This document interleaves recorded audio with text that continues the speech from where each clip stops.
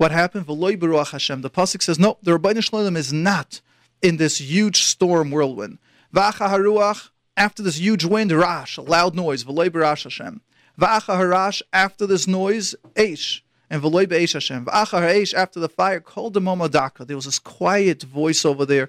V'hi kishmoi Eliyahu, when Eliyahu heard this, v'yelet lefnei ba'adartoi, he covered himself, he cloaked himself, he covered his face. Sort of what we do with the talis, partially, is because of this pasuk. Vayetze v'yamait pesach amara, he went out, now he stood in front of the Shechina, v'hinai elav kol v'yayimam maluch Eliyahu. And the Rebbeinu Shalom tells him, Eliyahu Hanavi, why are you here? And this is in general a great concept for us all to realize. And the Pashut Pshat is that the Rebbeinu Shalom is not in the Ruach, not in those big fanfare, not in the Eish. People are screaming and shouting, not in all these big concepts that everyone is thinking about. Who is the Rebbeinu Shalom? Who is a successful person? Someone that's out there, someone that's loud, someone that's doing great PR. And the answer is it's not that way. Where is the Rebbeinu Shalom? Where's something that lasts generations further? Where do you see the koyach? It comes from a kol d'mamadaka, that silent, calm voice. And sometimes it even says, tomorrow we'll start again. But the patience is what pulls us through. I just teach this a little bit differently, that when we think about our grandparents, or those of you that are alive, that are Holocaust survivors, or those of us that have parents or great-grandparents that are still alive, I saw that this pasuk might be just for them a little bit different. When they were at the entire time, that the entire world, there was a wind in the world saying they're Yidden, we're nothing. Chas v'shalom, there was a thought that people thought there won't be a Klal Yisrael left. In fact, with the Holocaust survivors, when they had children, they would all say, or many of them would say, Nakama and Hitler. There was a concept that the entire world believed, Chas v'shalom, Klal Yisrael will be destroyed. There was a ruach, there was a wind. And no, my grandfather and those people that were able to remain from stood with Hashem. After the ruach, there was a eish. After the Holocaust, they started screaming all over the world. Then, unfortunately, came that eish, that fire, the gas ovens, the shooting, the mass murders, and all that. And that did not. V'loi barash. Why didn't they crumble? Because Hashem, they had Hashem. After that rash, after the eish, where is Rabbi Shalom? The kol d'mamadaka. My grandfather, every one of those Holocaust survivors, they did not see that 70 years later, we would be Klal Yisrael to almost, or over, we're saying about a million from people. Amazing, unbelievable numbers out in Eretz Yisrael, even more. We have unbelievable. Who would ever believe that? But you know how they built it? With the kol d'mamadaka. And I sort of finished it off by my grandfather's levaya saying, my grandfather goes up to the Rebbeinu Shalom. Now the Rebbeinu Shalom is saying, Maluch Zev, what are you doing over here? Someone that you've created. You look at what you've done. Someone as great as you. Welcome. All I can say is, we all have grandparents. Some of us was able to have grandfathers like I had, grandmothers that I had, that did everything for chesed, did for Torah, with the love, with the sweetness. Some of our grandparents, unfortunately, had a lot of pain from what they had to recreate from their loss, and that was there as well. My grandparents both lost families, a huge amount of families pre-war. But to be able to rebuild, they did it with a kol d'mamadaka. If we could just take a moment and appreciate our grandparents, appreciate the strength, what it took to build the resilience, and I would like it to take it to us. This is in our genetics. Whoever is from today, unless you're a Baal Tshuva, and even if you are a Baal Tshuva, chances are your grandparents had to fight through some crazy atrocities, be it in war or be it in America. If we have the strength that we are today, we have it genetically in us. We have it emotionally inherited, and let's realize strengths that we have. When I was standing at the Aron of my grandfather, it was standing there saying, what a great man, what a mechayev you are on me to be someone more, and the quiet, calm way. With time, we will get there. To me, I found it a great zchus, and I thank the Rebbeinu Shalom for me to appreciate and to be able to be an older, mature person, to really value my grandfather. And on just one other level that I mentioned there, and I feel publicly I'd like to say that, my cousin Yanki Perlstein said at the Levaya that about 3 years ago, my grandfather had a downturn for the worse medically, and the doctors gave him up to 2.5 months to live. My mother, her brother, her sister, and their sister-in-law, all together, they fought the Malach HaMavos daily. He was in the house, was not in the hospital. They did not want to send him to a nursing home. They slept over every night, taking turns no matter what should happen. That level of kibbud of aim was not done because they had to. It wasn't only done because it is a mitzvah, which of course that is there. And as my mother says, and I hear the other siblings were saying, that mitzvah they won't have. And it was a big mitzvah. It was huge effort. But I would say it was done through the love that my grandparents have earned, that caring. If unfortunately it was sent to the hospital, it wasn't like, okay, which child is going to go to the hospital and where's going to be? They all ran to the hospital. And I'd like us as parents, us as grandparents to realize that is a koyach that we can give into our children. We don't have to be loud. My grandfather was not the loud person. My grandfather was the person that was quiet, that did tremendous amount of chesed. I'm not here to go do now a whole hesped on him publicly for those of you listening. I'd like to walk out with a concept that we can be quiet. We can do our actions, and we can leave such a strong imprint on our children and our grandchildren and our great-grandchildren that it's a person that will be missed, a person that enhanced the world, and a person that will always be a beacon even after 120. What do we have? Not the Kesev Eloy Azov, but what do we have? We have the Torah and the Ma'asim Tovim that we've done, that we've created. So my grandfather's I.D. Perlstein, Zev should be a schos, Zev ben Rabbi Yitzchak Aaron, and should be a Meilitz Yoshev Asim for all of Klal Yisrael. Thank you for listening. And now we're going to go take our questions that we've got. So the number to call in is 718-683-5858. 718-683-5858. Malki, you're on the air with Mordechai. Hello? Yes. Yes, thank you ever so much for your phone line. I can't tell you how much I really appreciate it. Thank you. Let me just ask you, based on the British accent, where are you calling from? Yeah, we're from London. Oh, wow. What an honor to have you calling from London. Yeah, you won't believe how widespread it's become. All my neighbors, friends, everyone's busy listening to you. Oh, wow. That's nice to know that we got some listeners. Fantastic. Thank you. That's an honor. It's a schus. Yeah, you said last week that you're going to talk about if people are not ready to go for help, if there's anything to do about that. Oh, you just mentioned the hardest question. Great. Can you give me a little bit more information? Yeah, sure. First of all, more than that, I want to know if somebody's not aware, not only if they don't want to go for help, if they're not aware that they have a problem. It's basically a relative, a 17-year-old girl, that she has tons of potential, and she's very good, heart of gold shares, but she is so closed. She's so locked up in herself that she will only talk about, I can count on the subjects that she can talk about, because anything else will touch any far-fetched emotion that she won't cope with. So it's like she would only talk about clothes or cute chokhmas that children say, or what, she'll repeat that. And when I talk to her, she'll make sure to keep on talking and not letting it be quiet for a minute. She's scared to face herself, or scared to connect. She'll change the subject if I start talking about anything, even anything rochnistic. Not that she's Is very, there a very reason? Before I'm going to explain my thoughts, what I think about it, is there a reason that you're aware of why she has this issue? Sort of, but I don't know if it's quite a few in the family are very closed. I mean, the mother is more of a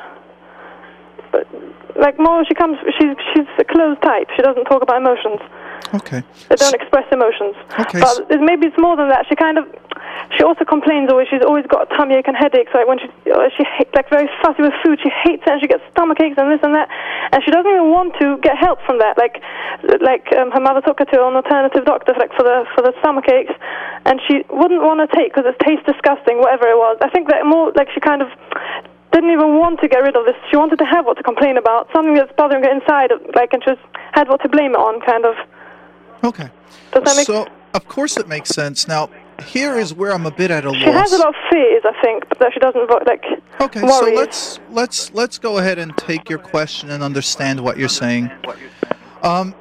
Your question is that you have a relative or someone that you're very close to that doesn't want to go for help, doesn't want to acknowledge that they have problems, doesn't want We didn't even try, but I don't think it's possible even to speak to her, because anything, if you just touch any emotion, she's already escaping.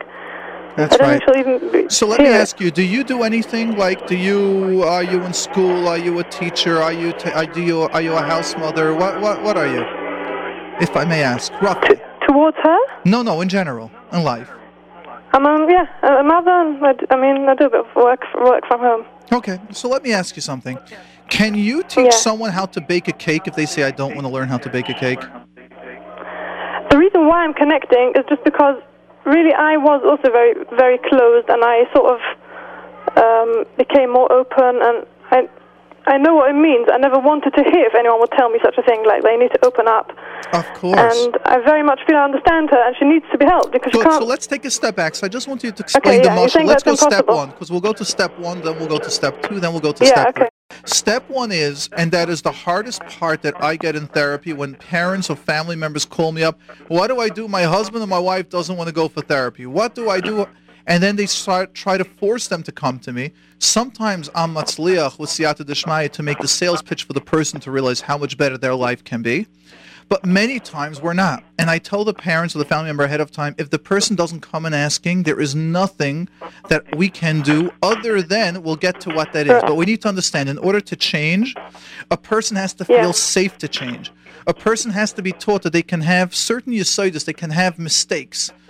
If someone's afraid, if someone was taught, if you make a mistake, you admit a mistake, you're a failure, the Rebbeinu Shalom hates you, and you will rot in Gehenna. Some people have that program, unfortunately. Some people have a program that if you admit, if you make a mistake, which means you might hurt someone, that's the worst einish. That is the worst einish a person can get by hurting someone, therefore don't do anything. And the amount of people that I work on, that there's that fear of Gehenna, that pain, and then many times you hear the details of the Malachim, they're going to take, and they all quote the same two svarim about those gachle eish, those coals of fire. So before we want to open up someone, we first have to know what their fears are. We have to know why are they closed. They might be afraid to admit that their family's got major issues and they're not strong enough to deal with it. Just hold on. Let me just give, we're here for awareness. So let's just try to give a little bit of the awareness. One of the indirect systems that we try to do for people along those lines is we try to give them a book that they won't feel threatened by. So if you read a book and they get information, they can get the first step of information. Many times, that is the same point of the main concept of this phone line, of this radio program that we've got. Why we've got FNW hosting it, why we've got the Lakewood Scoop Yeshiva World, why we have J-Root Radio thrilled and thanking us to host it. Do you know why? Because we're creating awareness. Awareness is what helps change. The amount of people that text me or email me saying thank you, by listening to your program, I've started going to therapy. And as I get sometimes flack from people, oh, you're doing it for your PR, for your fame, for your business, it might be 5% of that. But I don't offer my cell number at all. I don't offer my office number. We're never announcing it here. The main goal is to create awareness. So now what we need to understand is, as we've sort of said that pasuk of the Kol D'Mama Daka, the Rebbeinu Shalom is someone gives us a lifetime to get there. If you can let go of this girl at 17, we could already imagine who the Rebbeinu Shalom is going to marry her off to. She's going to have the awareness. She doesn't get it then, she'll probably have a child that will have some issues. Not Chas Shalom as a curse or as a problem. It's just how the Rebbeinu Shalom works, because everyone's got some problem. And if you don't know how to deal with it, the issue is more in your face. Now, the fact that you've changed, the fact that you've been closed and you've opened up is an attest to the wonderful family you do have. It's an attest to some healthy structures and systems that were within you, that you can look at your mistakes. You can realize from mistakes we grow. You can realize the more willing we're able to make mistakes, the more successful we'll be. As they have a famous saying, you will always miss 100% of the shots you won't take. So if you want to get that creativity, that awareness with her, sometimes helping her and being with her, I'm now going to throw a monkey wrench in your system, might be the opposite way, which means might be stop talking to her or tell you, know, when I speak to you, we only speak about 2 subjects. I like speaking about 5 or 6. So let's try to talk about other topics when we speak, and you might only speak to her now once a week instead of once a day. But that will start pushing her to learn and to recognize that there are healthier areas out there. Does that make sense? Yeah. So I'd like you first to understand, here is where Amunah B'tachon comes in. Here's where my job as a therapist, where I had to learn that.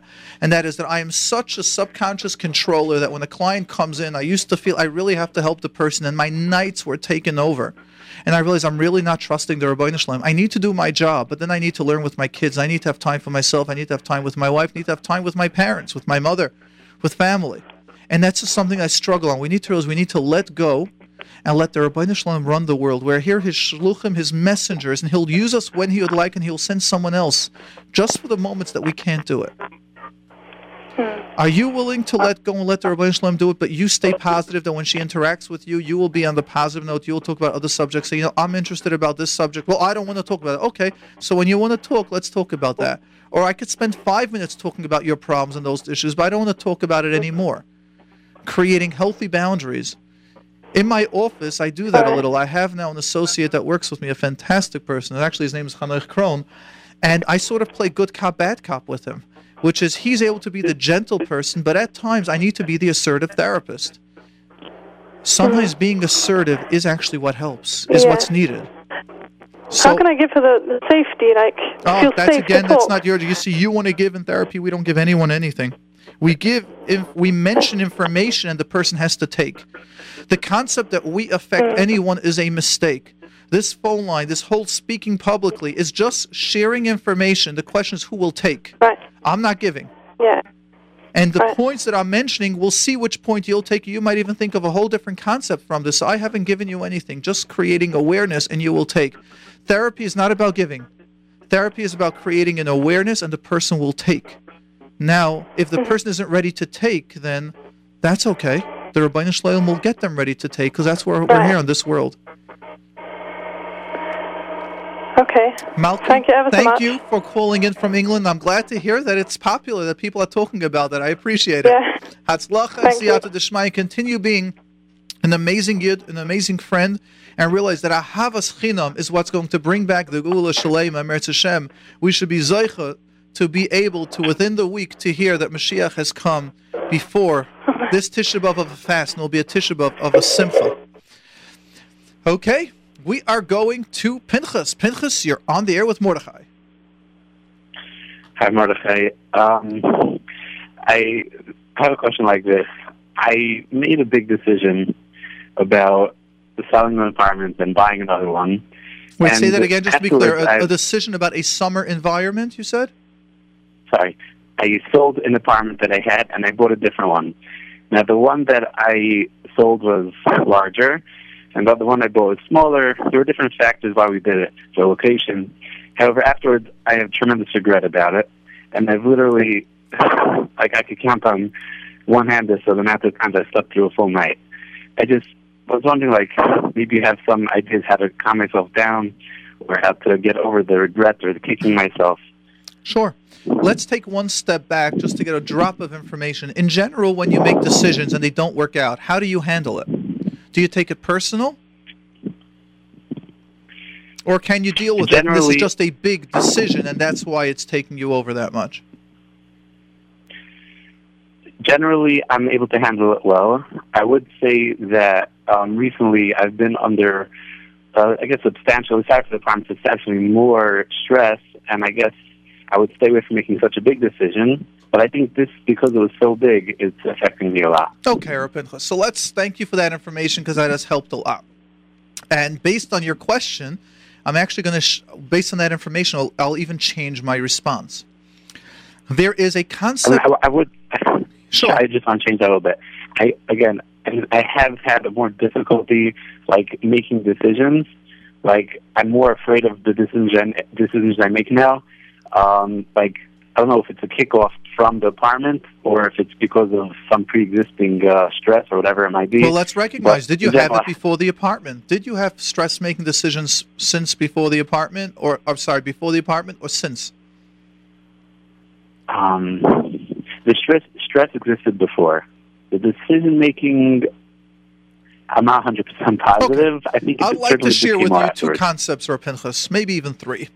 First concept is, and that's going to be now a different concept because of the way you've defined your question, and I'd like that for people to listen. It's an amazing awareness.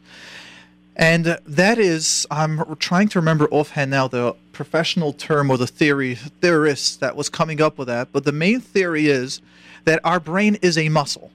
So imagine you can hold 50 pounds of weight, and you're holding 10 pounds of weight. How much more weight can you carry? 40. Now, what happens if you're holding 40 pounds of weight, and you want to hold another 40 pounds? What will happen? You probably won't lift it.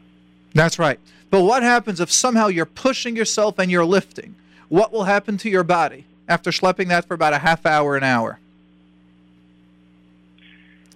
We're going to be Charlie horse. We're going to fall apart. Yeah. Now, let's take it further. When we physically are falling apart, what happens to our emotional stability? We get nervous, right? People that are tired, People that are tense because their physical body is in pain, and you ask them patient questions or 5, 6, 7 times over the same question, what happens? They yell. They start shouting. They get nervous. This theorist, I usually am good with coming up with things the next week, so I'll be able to find it probably tomorrow or the minute we get up with the program. We'll announce it next week. The theorist comes up and says the human brain is a muscle.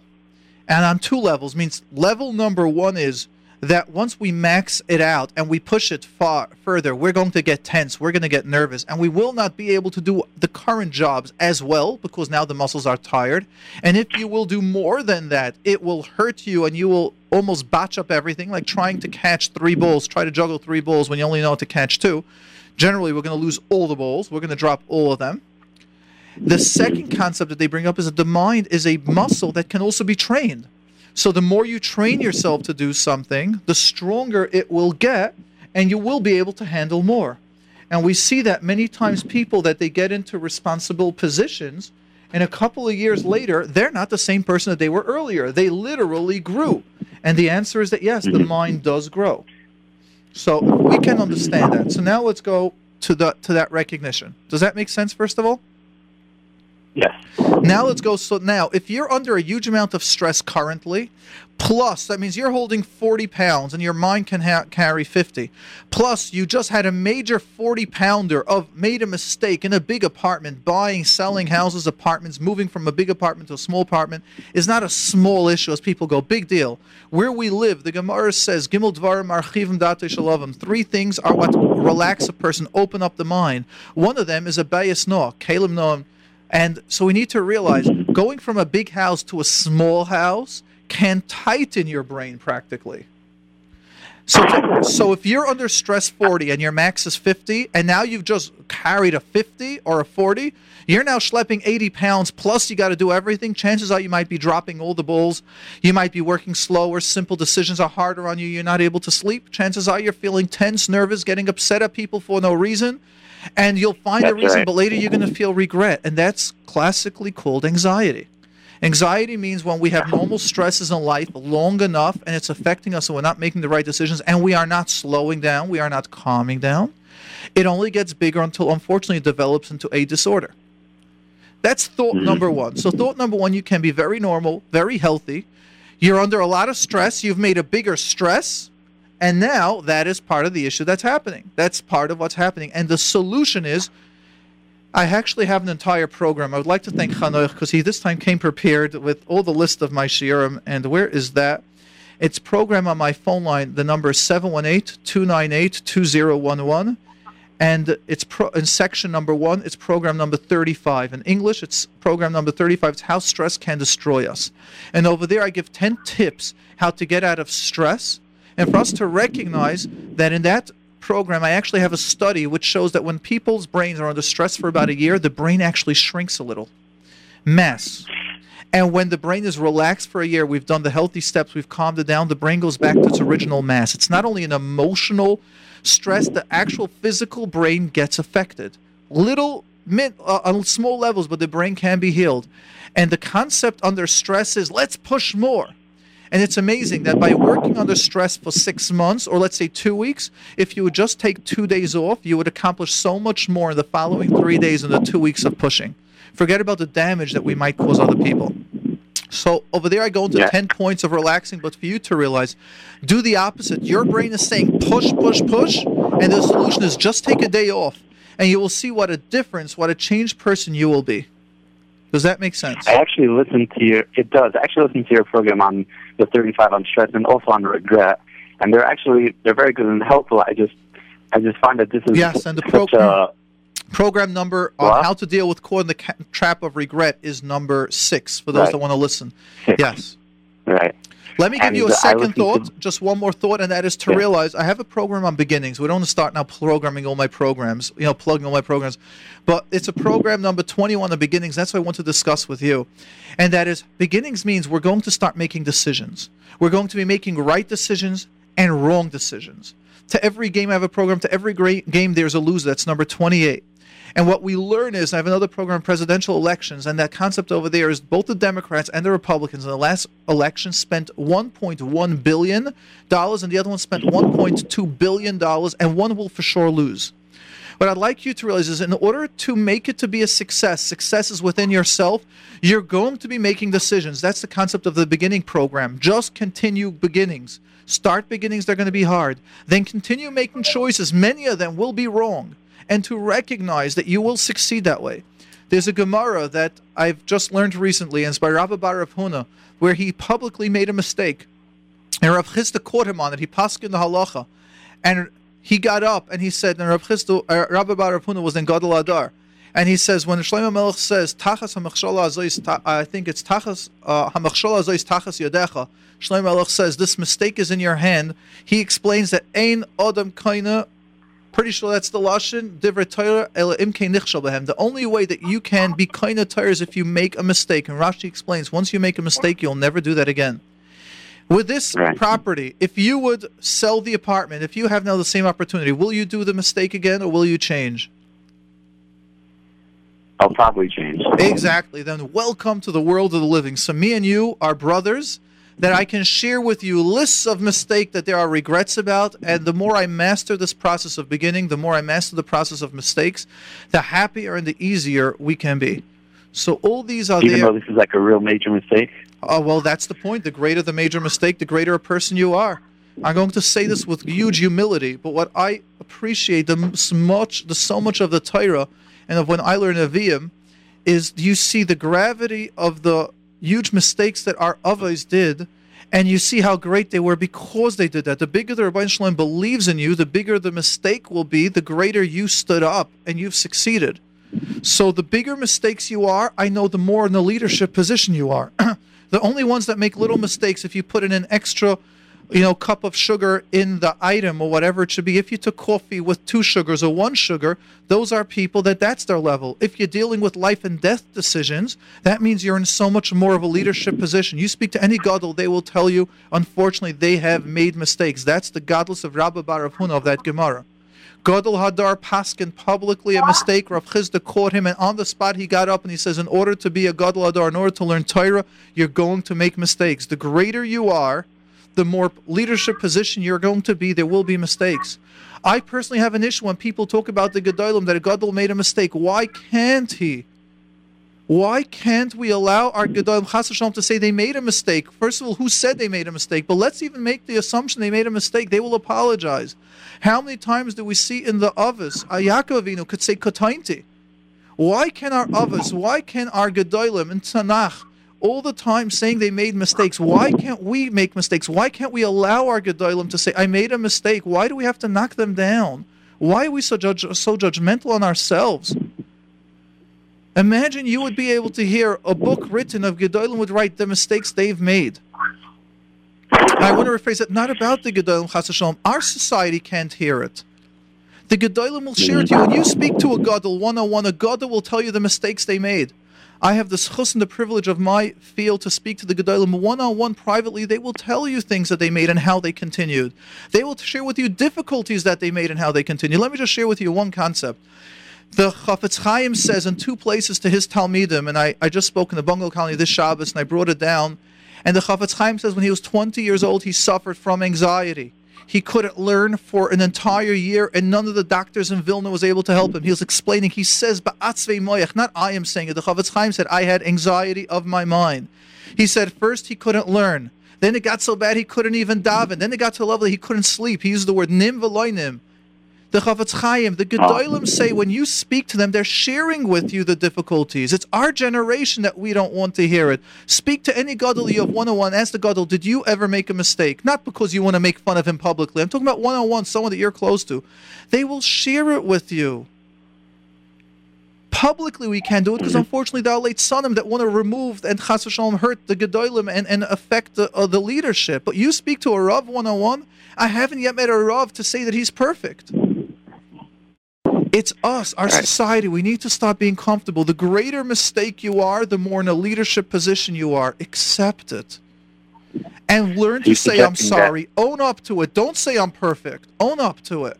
Learn from it for the next time. But that's what we learn from Rabbi Bar Rav Huna. You hear it from David HaMelech. We can start going through each of the Gedolim of the Avos that the Gemara, again, Chas v'Shalom, to say they did an Aveira. Chas v'Shalom. But we do need to learn from that. Masei Avos Simul Abanim. That's the concept, why the Torah has it.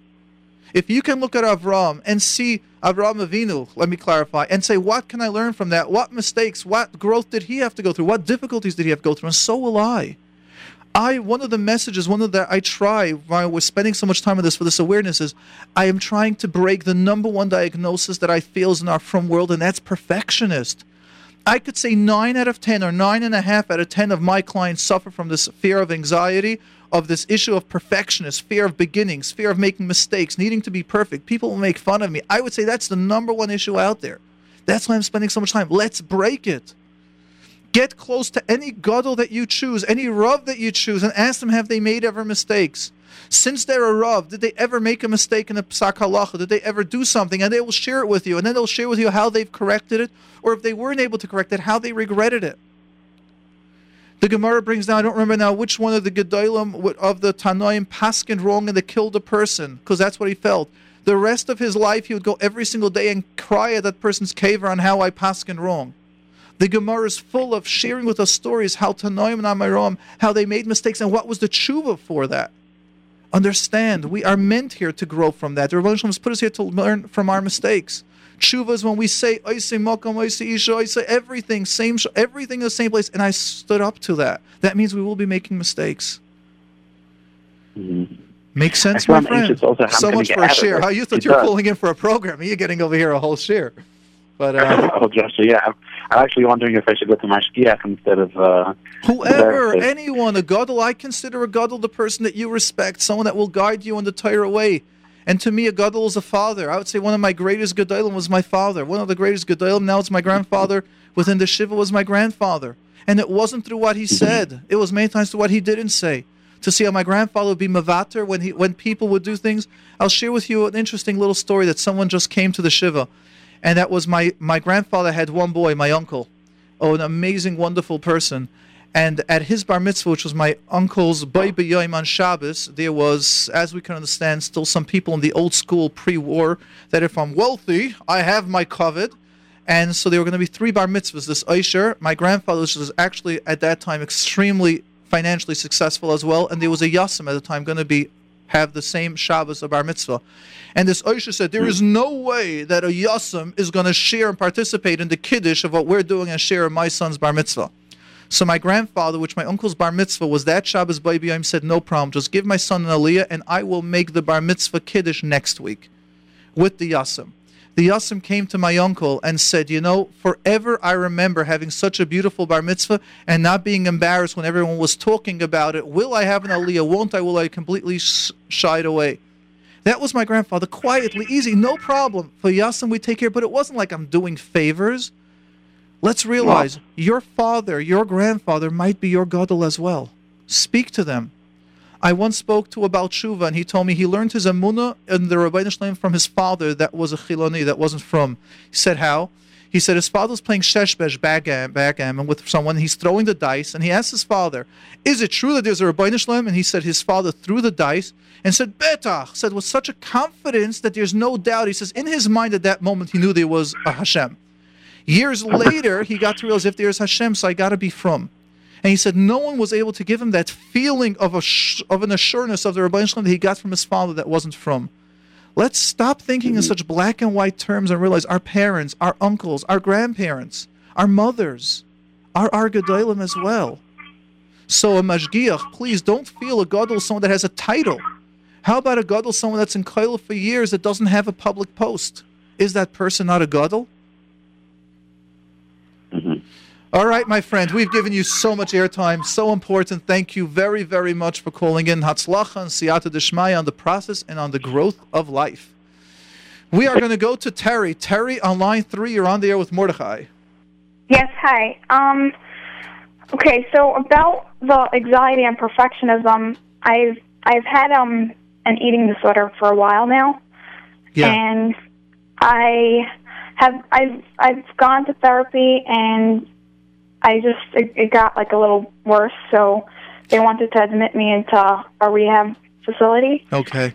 But I didn't want to go because I felt that it would be like I'm from, and I didn't want to go to like this random place. So I went to the. I'm currently in the intensive outpatient program. Okay. Which is I just go for a few hours. Mm-hmm. But they want to move me up, and I feel that it's just. I mean, they want to send me off to Philadelphia, and Yes. I would have to sleep there. Yeah.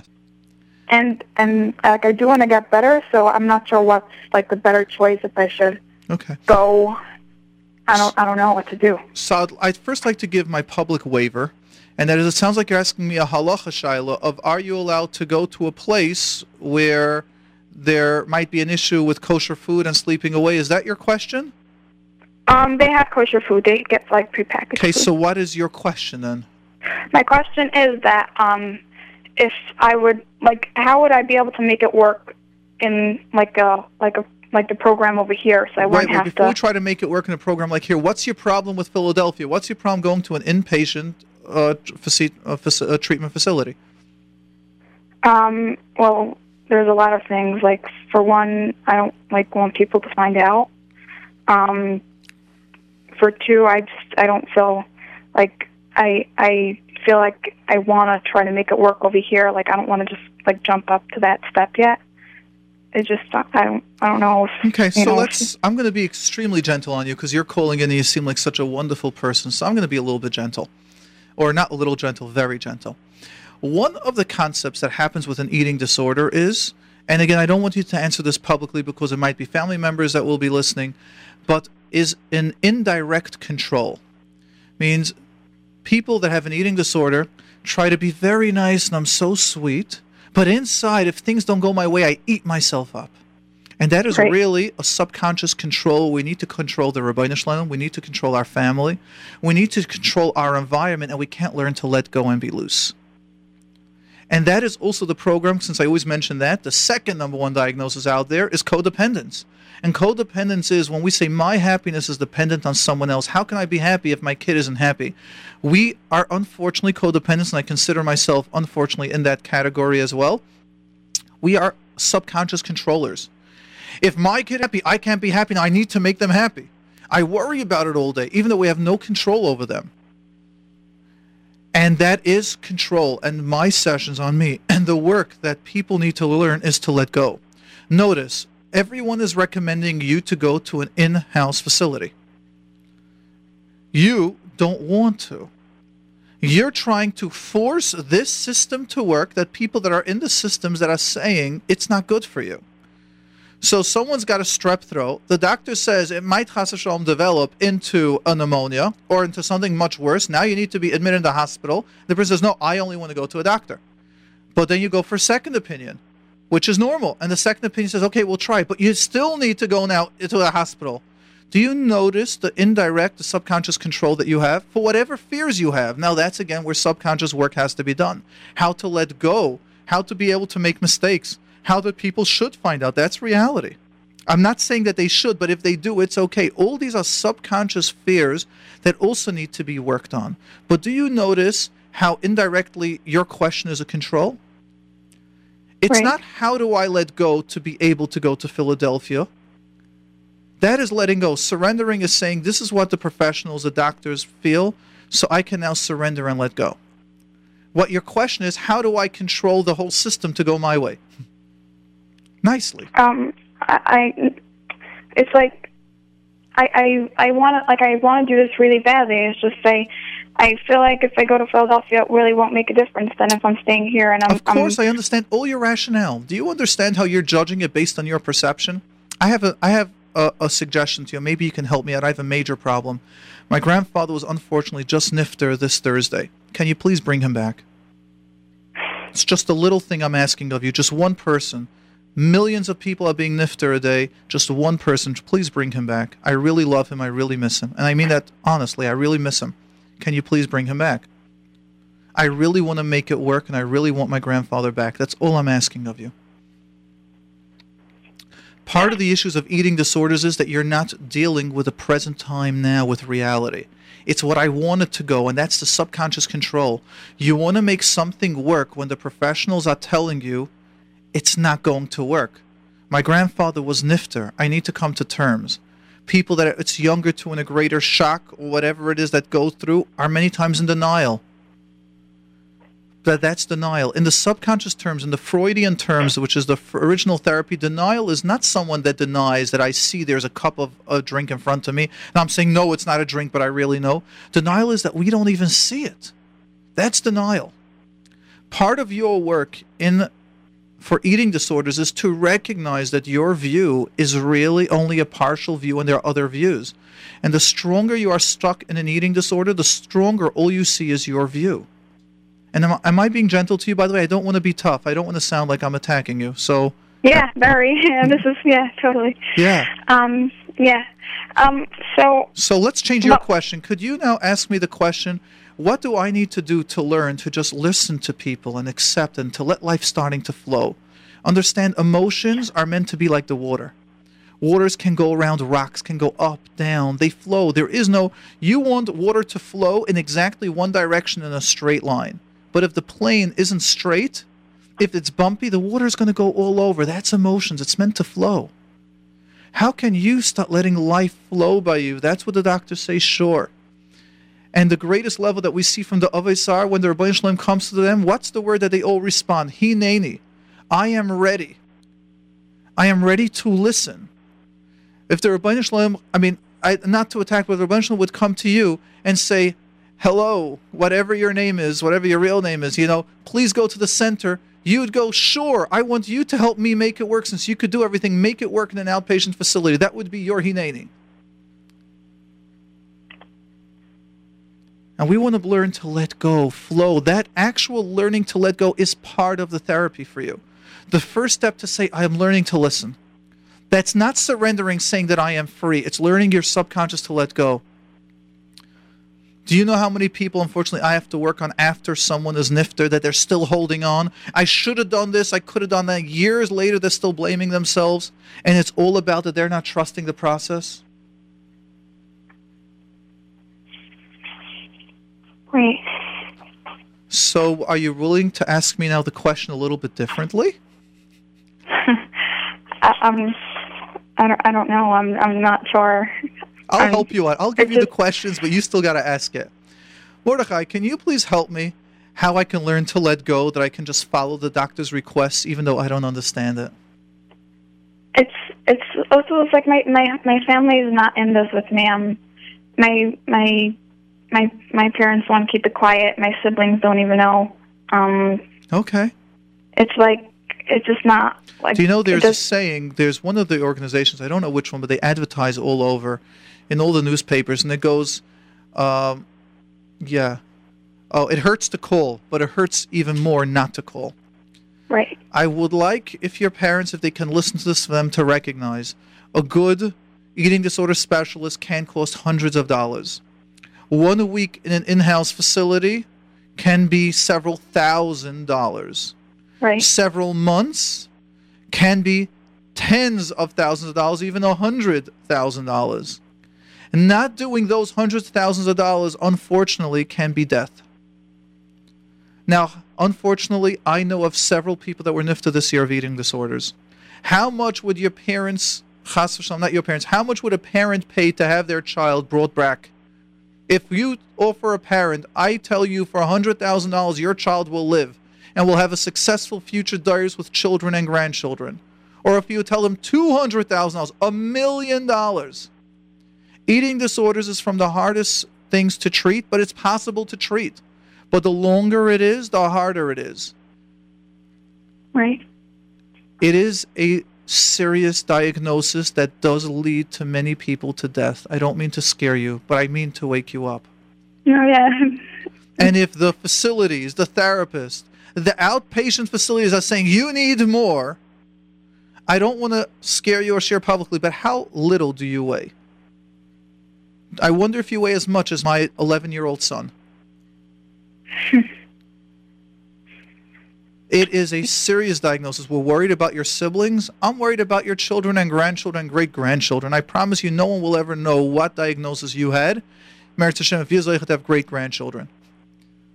Right, but the thing is, like, I think people think that if I would say, my parents think if I would say anything, then I won't be able, like, okay. Now, here's where your therapist, here's where I'd recommend you a therapist. Part of it is having a meeting with your parents. That's part of what eating disorder therapists do, where you need to bring family members in. There was family sessions and stuff. Okay. And then, unfortunately, it is your choice to make. One other point I'd like you to realize is, I feel as well, you need to have a gadol involved. And a gadol means from the greatest of gedolim. So whichever kahila you belong to, speak to your Rav or someone you feel very difficult because I don't really belong to kahila. Okay, then start calling. If you're in the Litvische world, then call up Reb Shmuel Kamenetsky. I'm saying in the Litvische world, he's from the gedolim. That I would say that. Call him up. He will tell you what's das Torah. Do you need to listen to your parents if it's a life and death decision? Do they need to have a shmooze with him? Does he need to tell them? I'm just shooting one of the gedolim that I can think of, who's a gadol adar in the Litvische world. If you're here in Brooklyn, or Yisrael Belsky, to me, is considered from the gedolei adar. I'm just thinking of some of the gedolim in the, just speak to them. These are psak halachas. These are poskim that will tell you what's the halacha and what can be done, what's not. I just learned the Rebbe Das. That's why I thought of Rabbi Yisrael Belsky, which I hold from the gedolim. Unbelievable. Rabbi Yisrael Reisman, go ahead and contact him. There are so many of them. There's Reb David Cohen in Flatbush, a poskim. Speak to the poskim. Mm-hmm. Rabbi Brudny. There are so many gedolim out there that deal with that. How could I forget Reb David Feinstein? These are people that paskin life and death shilas on a daily level, on a daily basis. These are people that need to be consulted, and they will speak to your parents. These gedolim will all meet your parents. They will do that. Right. But go ahead. This is a life. This is serious. And your work, notice again how you're shifting it to your parents. So let's just see if it's really your parents' issue or your issue as well. Can you please ask me the question? What is your question? Hello, Terry. You're on the air with Mordechai. What's your question? How can I help myself? Good. I like it a little bit more detailed. Let me rephrase the question again. How can I learn to let go and to listen to the doctors and to the therapists that are saying I should go to an in-house facility when it's hard for me to do that? Right. Right. Now say it. How can I get myself to listen to the doctors and go to an in-house facility, even though I don't want to? Excellent. And to that, my solution would start being is, how would you like to just go, just so many ideas, but one of them is go to the water and just watch the waves just flow gently over and over again. Is the wave any less? Did the wave lose its power because it retracts? No, the wave goes back and forth, and it will always be there. And the water, in the long run, will crack, will make a hole in the stone. Consistently, just going with the flow will help you and heal. Controlling will keep us stuck in one place and not grow and not move.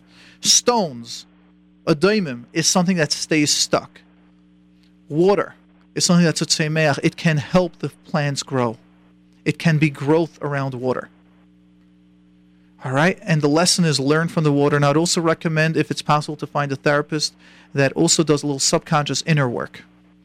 Thank you, Terry, for your question. Thank you and so Rabbi much. Shalom should I send really you appreciate a it. refuah shalema b'meher b'yameinu. Know that it's a battle, but know you can win the battle, and the battle is not by going out and fighting. It's by actually learning to surrender.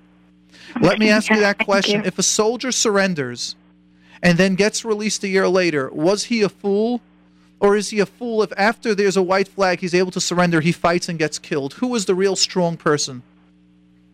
The person that surrendered and built and got out of it and then married and then had children? Definitely. That's right. And your lesson, a lesson in eating disorders, is about surrendering. The lesson of the water. Right. Thank you so much. I appreciate it. You're very welcome. And the refuah shalema. And go ahead, speak to the gedolim, reach out. They're all listed. Notice the rabbanim are listed. I'm not listed, but the gedolim are. That's what's amazing. They're putting themselves out there. Klal Yisrael, we got to wake up and reach out for them. Reach out to them. Do you do appointments, like such appointments? I do, but happens to be eating disorder is really, really not my specialty. Almost to a level where I'm afraid of it. So if there are people that are trained in it, and if I would work with someone, but I would use the word under someone, Eating disorders is a specialty. I've worked on several cases, and I just need someone to lead it. I can try the subconscious work. And I'm only doing that because I don't know too many licensed therapists that do subconscious work. I believe most therapists can do, the great, amazing conscious work. But part of my goal of this is eventually to be able to create the awareness to teach the subconscious work to therapists as well. So if you would look at me as someone after you went to the in-house treatment, after you're doing better, and if you're going to another therapist, if you'd like, bli neder, call up. And, I'll take you in as an adjunct therapist, not as the main therapist. I feel you need someone with experience that understands it and knows what to look out for. As good as I am, I still know my limitations. This is one of them. Thank you so much for your time. You're very welcome, and Refuah Shalema. Thank you for being brave enough to call it in. Thank you. By the way, there is one program. Since I got over here, all my programs, again, to thank Chanel for finding it, I have an entire program on eating disorders. I wonder where that is. I'm looking for it. As I find it over here in the paper of Odi Shiurim, I'll mention it. Thank you for calling in, Terry. Thank you so much. You're welcome. I'm just going to read, before we are going to go to on line 5, whoever that is. Hello? Yes, that's me. Yes, that's you. So just hold on a second. I'm just going to read 1 or 2 questions over here from the Lakewood Scoop that people have sent in.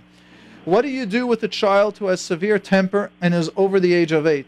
He says irrational things to everyone, including his parents and siblings, and is an angel in school.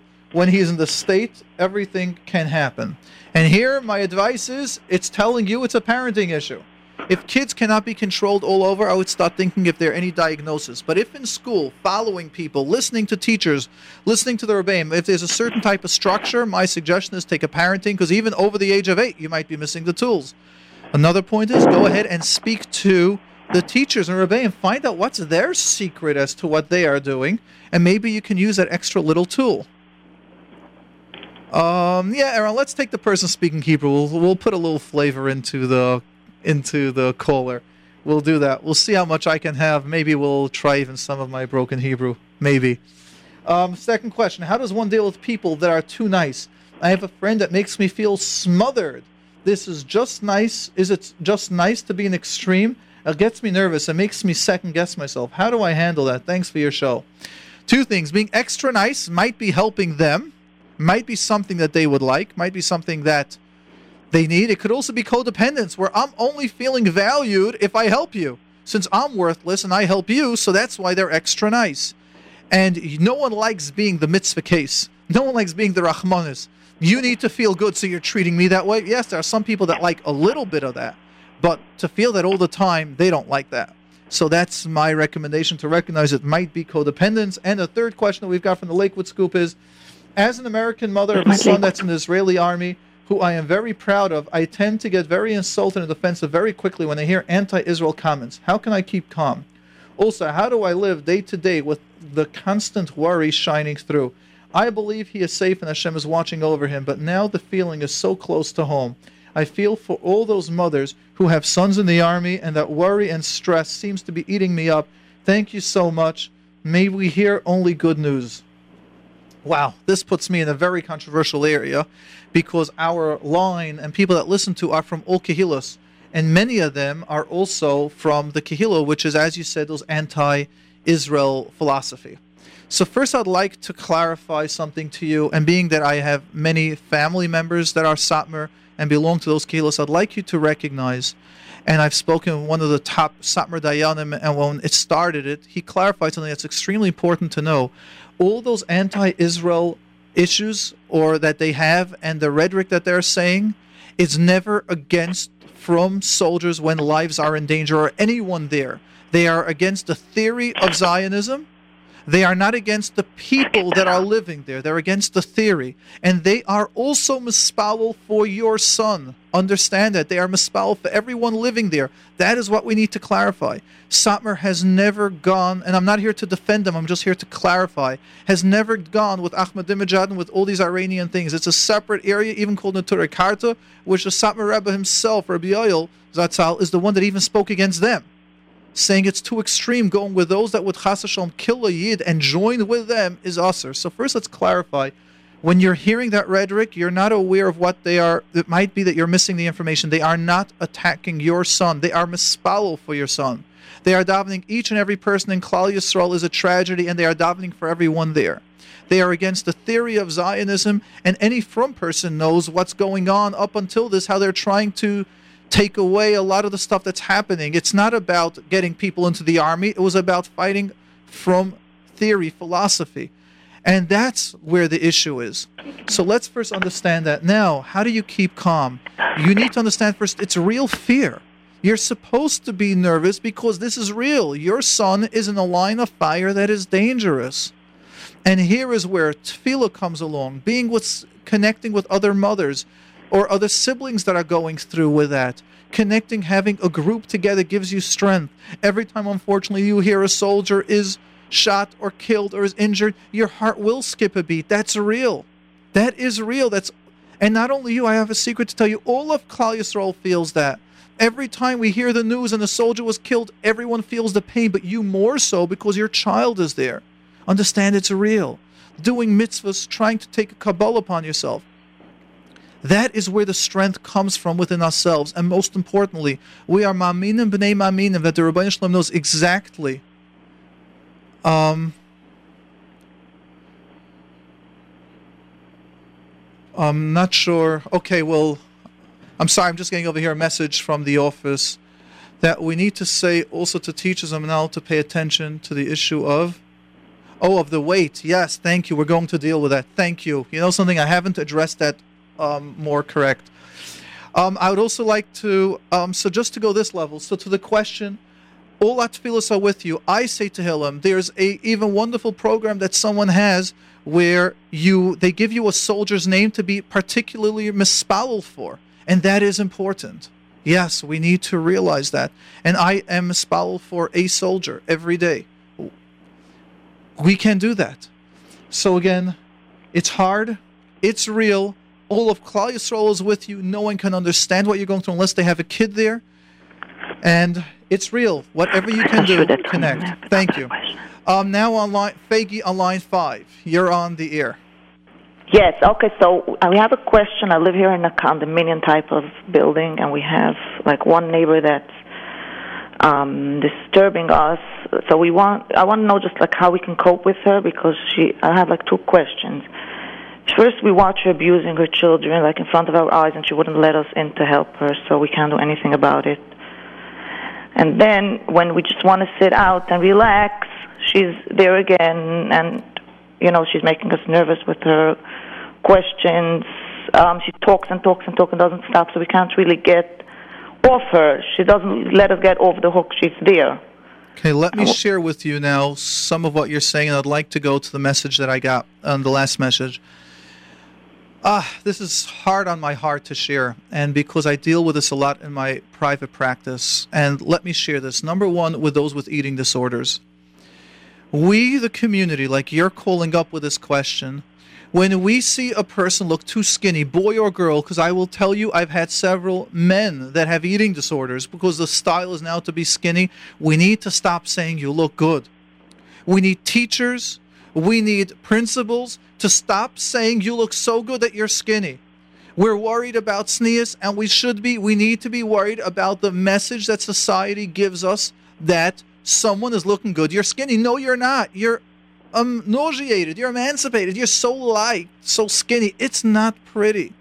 To the guy, not you're so skinny. It's like, what's wrong? Unfortunately, I actually made a little that mistake. Someone came to me, just visit me in the bungalow, and I didn't recognize the person. I go, are you okay? And then I go, oh, whatever. And the person says, why? You think I'm too skinny? I go, yeah. I don't look good? I go, I don't want to hurt your feelings, but I don't think so.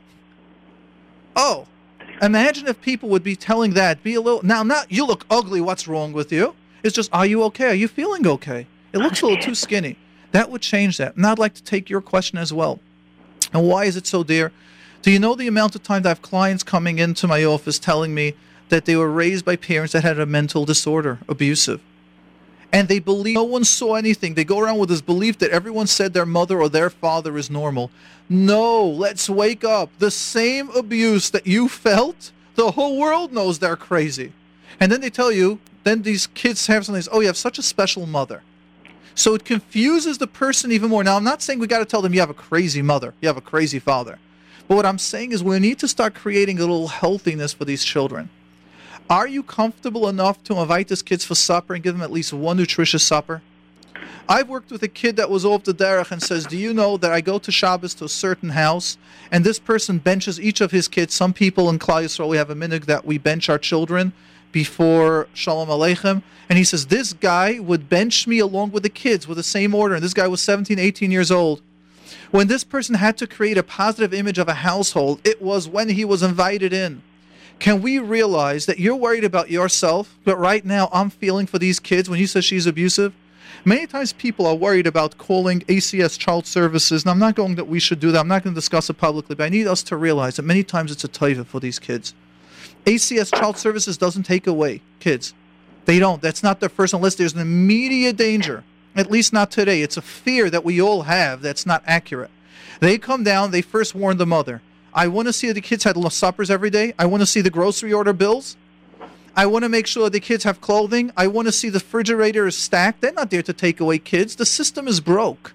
They're not looking to take away kids. They're looking to see who's a family member where we can then help out. Many times we're so worried about the government instead of recognizing that maybe that's what they need. But if we're not going to do that, if you live in a kehillah, just like there's a vad mishmeres hatznius to make sure that tznius stays within the kehillah, let's recognize, contact the Rav, contact the Rebbitzin, say these kids are being neglected.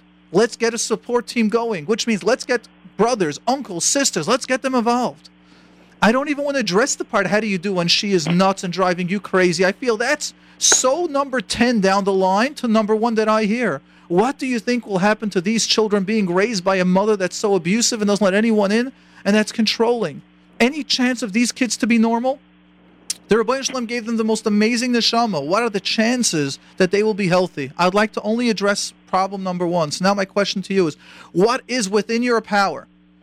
Unfortunately, there's a halacha in the Torah of an egla arufa. That means if a guest leaves the city and he's killed along the way, we don't know where, the city, the Rabbanim, the Gedolim of that city have to go over. They have to make a carbon. They have to say, Yadeinu lo yishavchas adam hazeh. Our hands are guilty that we didn't spill his blood, but we're guilty because we didn't walk him out. We didn't treat him better. Yadeinu, we have to go Klal Yisrael. That's a part of these programs. What can we do? I feel equally responsible with you now. What can we do for these children that we should not say 20 years from now that they couldn't get married, chas v'shalom, they're not healthy, they're abusive, they're ruining further generations? What can we do? Now let me ask you, what can you and I do on the phone right now? That's what we don't know, because when we try to, family members, try to do, family just dropped out because it's impossible. We spoke to them. She doesn't let them, and she's so strong with her craziness. Good. So now what I would recommend is, how many friends do you have? Can you guys afford money? Can you people put together some tzedakah? Look, money is not really the greatest issue. It isn't. It is a very great issue. I'd like to tell you why. Money is because they have services from the state, but somehow with all those services, she's like so strong with certain. Let's clarify. She's not so strong. She has a mental disorder, and therefore she's mentally not stable. Not one that would probably be called, let's say she's called a mental retarded. No, but she has some kind of an issue. Mentally retarded is physical. Right. Mental issues are emotional. A parent that does not give the kids food, parents that send kids food. Yeah, I'm worried about your. She will get food, but very unpleasant food. I would say, like unpleasant food. And since this isn't your field, unfortunately, I work with such children. I will tell you there are times that they do not give the mother food. Gives it. That's what we. There are times I am sharing with you classical information. There are times they will not give food to their children to punish them. This is classical for what you've described. I hear this all the time, kids being raised that way. They would give them cold food or old food. They will not give them new clothing. They will make them take showers or baths in waters that's not healthy, that's dangerous. Family has no right to say, I will not help. What we need to do is we need to get stronger. Here's where you need a team leader.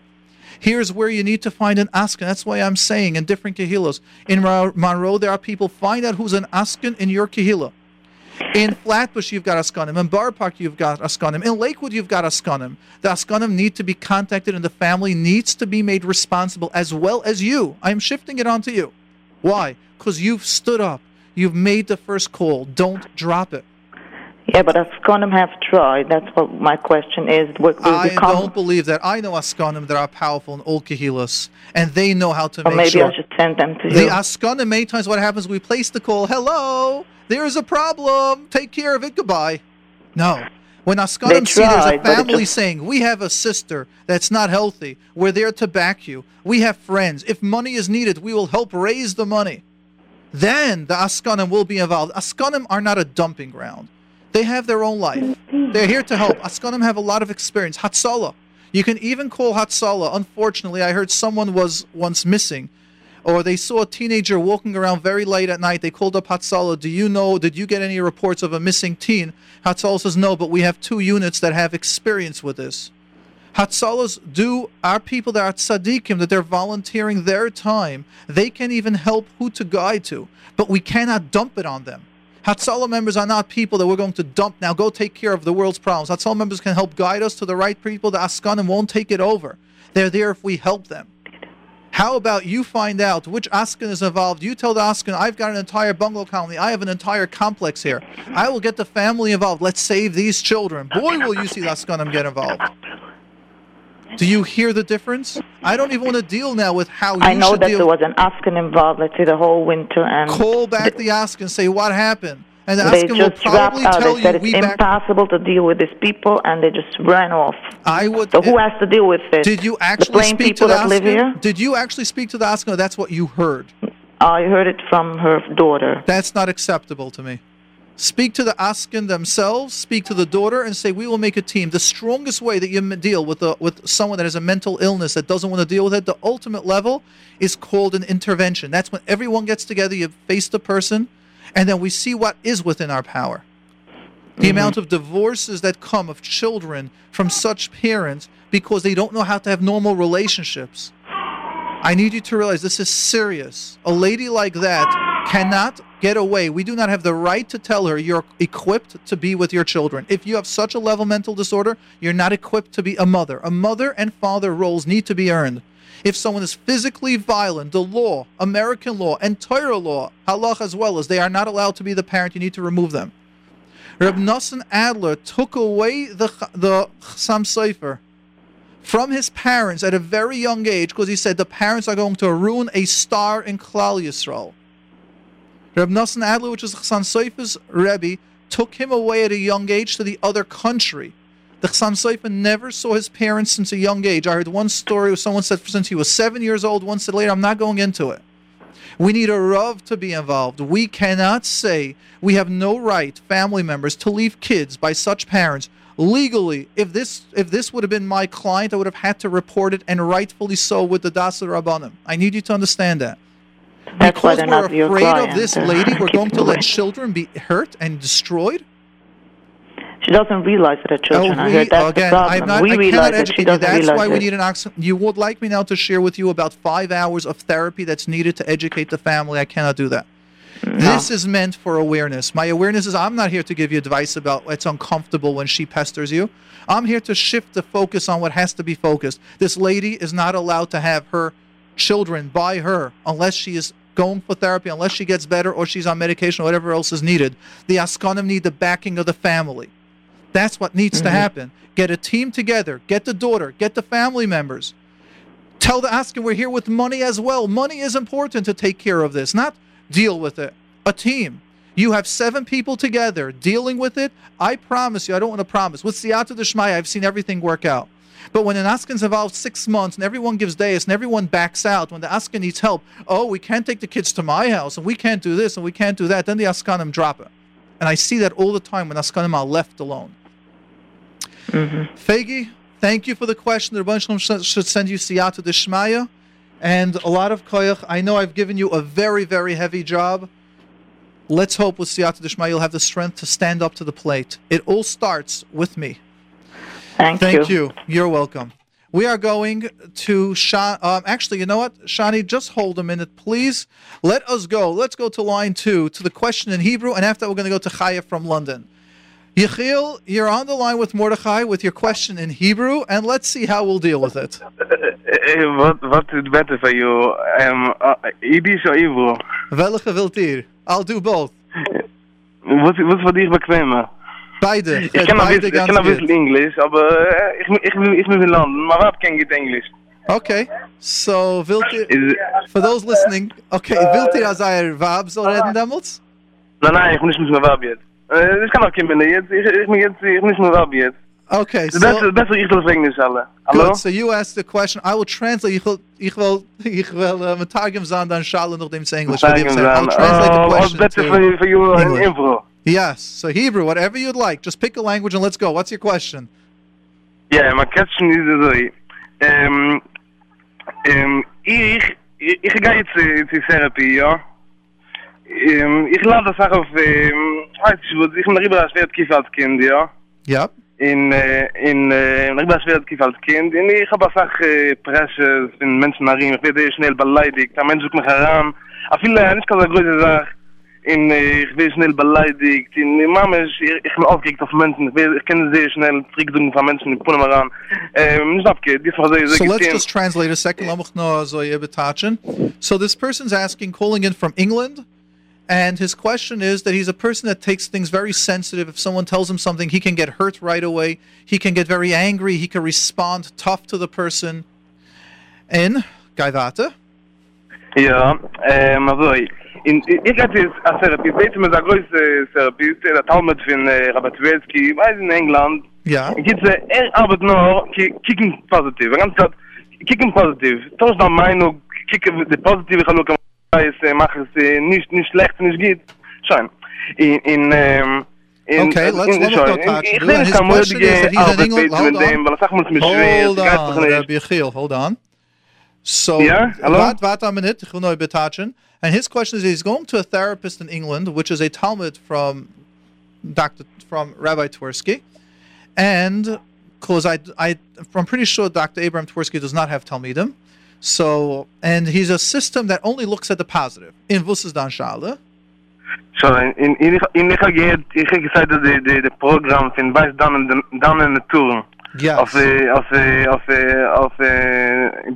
Hotline, ja. Ja. Ich sage, sicher herausfinden, wie sehe ich meine Probleme herausgekommen von den Touren. Ihr versteht? Ja. Ja, ich sehe, ich sage, mit Zad Ego darf ich jede Sache, ich verstehe nicht, ich mache nicht ganz Sens, jede Sache ist wirklich stetig. Und mit Zad Schein, ich habe so eine Tour, wo sie sucht, wenn ich sucht, als sie heißt, Interview, weißt du? Yes. Interview, in auch das Spiel, also trotzdem mit der Heilige Meisen, das scheint ich spiele auch die Morgen, ich weiß nicht, da willst du mich beten. Wie gesagt, oder berochen ist, wirklich heilig. Das ich bin ich morgen gesucht, ich mit scheint mit Regen. All right, let's stop a second. Dan Shale is in Yiddish and schein Zaya Sach for die was here and see. So, was is Dan Shale? Man Shale is very stimmt daran in der Heilige in Toriv, very bitte Masber, sein Masber der Heilige in Toriv, sein Masber, wie so ist Arbeit, als Menschen sind sehr sensitiv, in dort wird nicht beleidigt. All right, ich hear the Shala. I'm going to explain it in English for those listening. So the question is as follows. The question is that how can I explain that if people have opposite natures, basically listens on my question on the shir of number 48, 49, or in Yiddish it's 49 and 50, knowing your natures, what can he do and how can he deal with it when he has opposite natures, and as well, how do we tie it into the therapy that you're doing? Let me first explain my thoughts. I know that there's a therapy system that only looks at positive. I personally don't just believe in that. That's just my opinion. It means I am a huge believer in positive therapy. Every client of mine knows they must go through the first couple sessions. That's so painful coming up with positive, and that's needed, and that's a must, and that's amazing. However, only to do positive, not to go into the past, heal the past, not to deal with other stuff as well, some of the pains, not to have the person recognize how the pattern started, how they act in the pattern, is something that I'm a big believer in as well. And I do not, my personal opinion, just doing positive therapy, I don't believe in that. On the other hand, I've never taken the complete training in that, or the training in that, so I cannot speak about a training that I don't know. This is just my thoughts and opinion. Maybe them. Ich muss tausend kicken auf positiv, ja. Ich kann nicht Now let's stop a second. Okay, you don't have custody. Now here's where. Let me vragen aan je zaken. Is that therapist licensed? What's that license? Licensed is that you can take the course. What does one have to do? Okay, Volstige gegangen to a heart surgeon. Would you go to a heart surgeon to a 50, 60-year-old Yid? In college in England, and später gegangen lernen bei Ibrahim. Okay, again, college. We need to know if the guy has experience, if he's licensed, because to me it sounds like. License, hot experience. All right.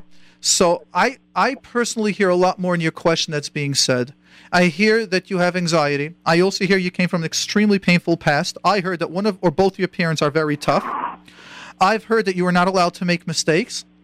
I heard that you are a perfectionist, or you are very, very smart in the class, probably from the top boys, and you're burnt out. I hear that you weren't ready for marriage. Hold on, let's finish. Was? Is it a perfectionist? Yup.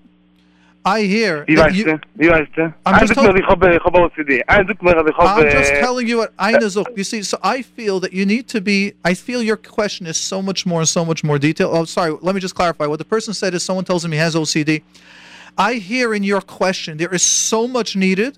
I also, from my experience, I'm going to get probably. I'll read with you some of the messages I just got speaking about the Satmar Rebbe. It's controversial. Watch your speech. I don't know what's so controversial, Naturkarta controversial to make that waiver. Of course it's controversial, and these are the Gedolim, but it's not controversial. I've spoken to the top, I would say probably from the top Satmar Dayan 2 weeks ago when it started, because on my phone line I discussed it, and he told me clearly that Satmar is mispal for each and every Yiddir 1,000%. So that is not controversial. Absolutely not. That the Satmar Rebbe did not hold of the Medina, that's 100% true. But Chas Hashem, he never davened, never wanted anything harm to happen to one Yid, whether Shomer Shabbos or whether not. 1,000% true, yes. I just want to clarify. So now back to you. I feel your question, you're at the beginning stages of therapy. Without hearing it, but based on the levels that you're saying, from my therapeutic opinion, I like that. Someone's called up my office and asked how long does it take to make for a consultation. So they asked the secretary and they spoke to my assistant. So the assistant said it's a 45-minute evaluation. He says it takes him, he can do an evaluation in such a short time. And I loved what my assistant Chanech said. I love the response. It so boosted my confidence that actually he could do it in about 30 seconds. It just takes 45 minutes to you to feel he got it. I love that response. Was ich helfen dir, man teure Chaver ist, die darfst, Therapy, darfst medication, auch it ganz scheich as the darfst medication. Ich nehm take medication. Yeah, and says noch also so, ich hear the darfst, I get a therapist, make sure it's a top therapist. I hear there's so much, the person saying he is taking medication. That's not, you see, the Rabbi Shalom Baruch Hashem did not make me, I'm working on that so hard that I don't have to help everyone, and I'm not the referral organization. That's beautiful relief. Since a kid, that's what I hear. He's saying since a kid he's suffering. I agree with you.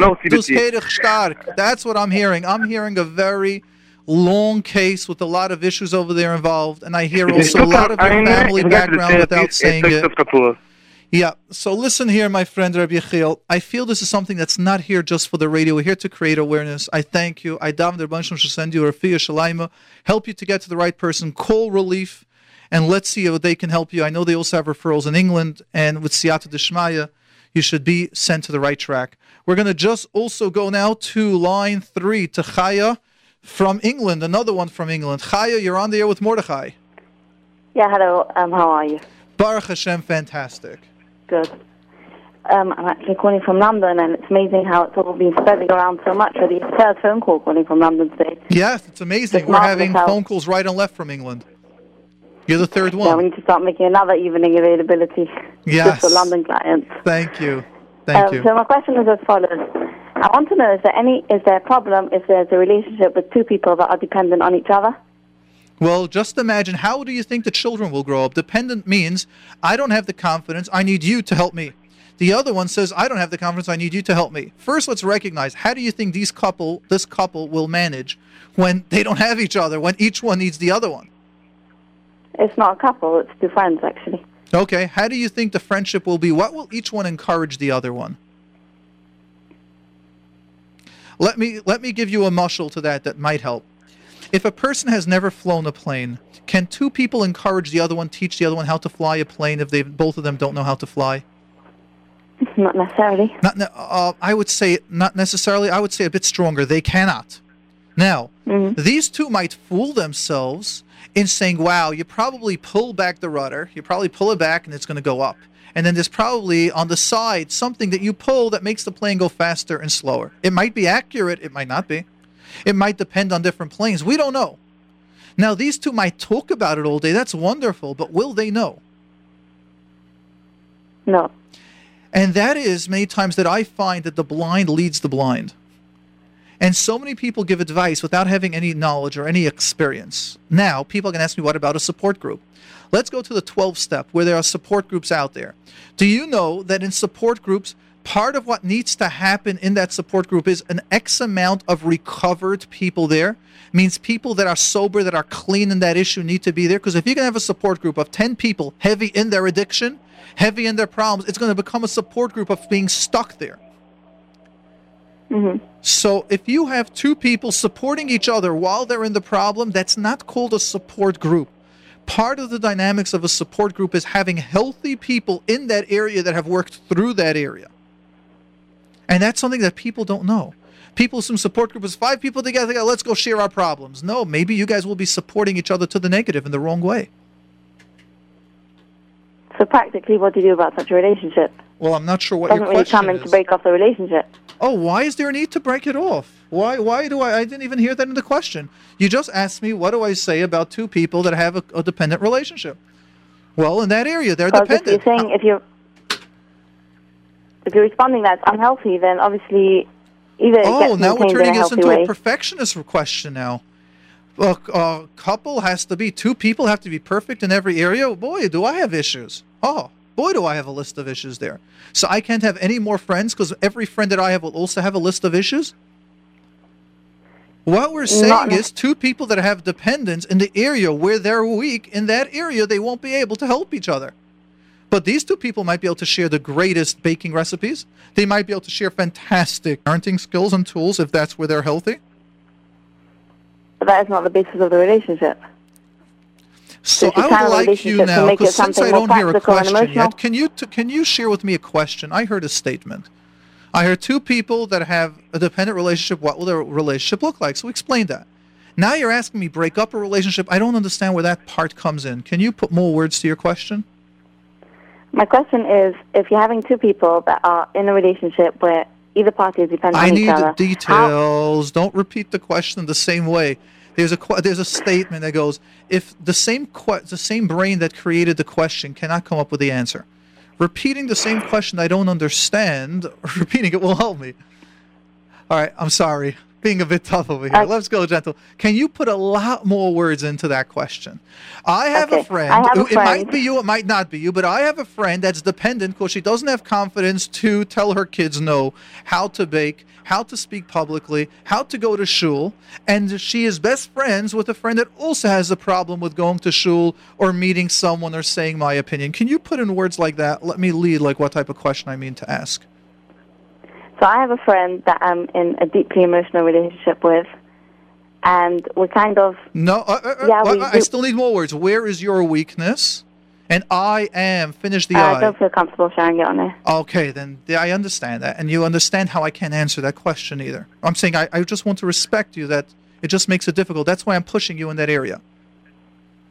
But it's just not fair unless anybody else listening in. And I would like to respect you. And the more, I'd like to encourage you not to share it, because a lot of people listen to this.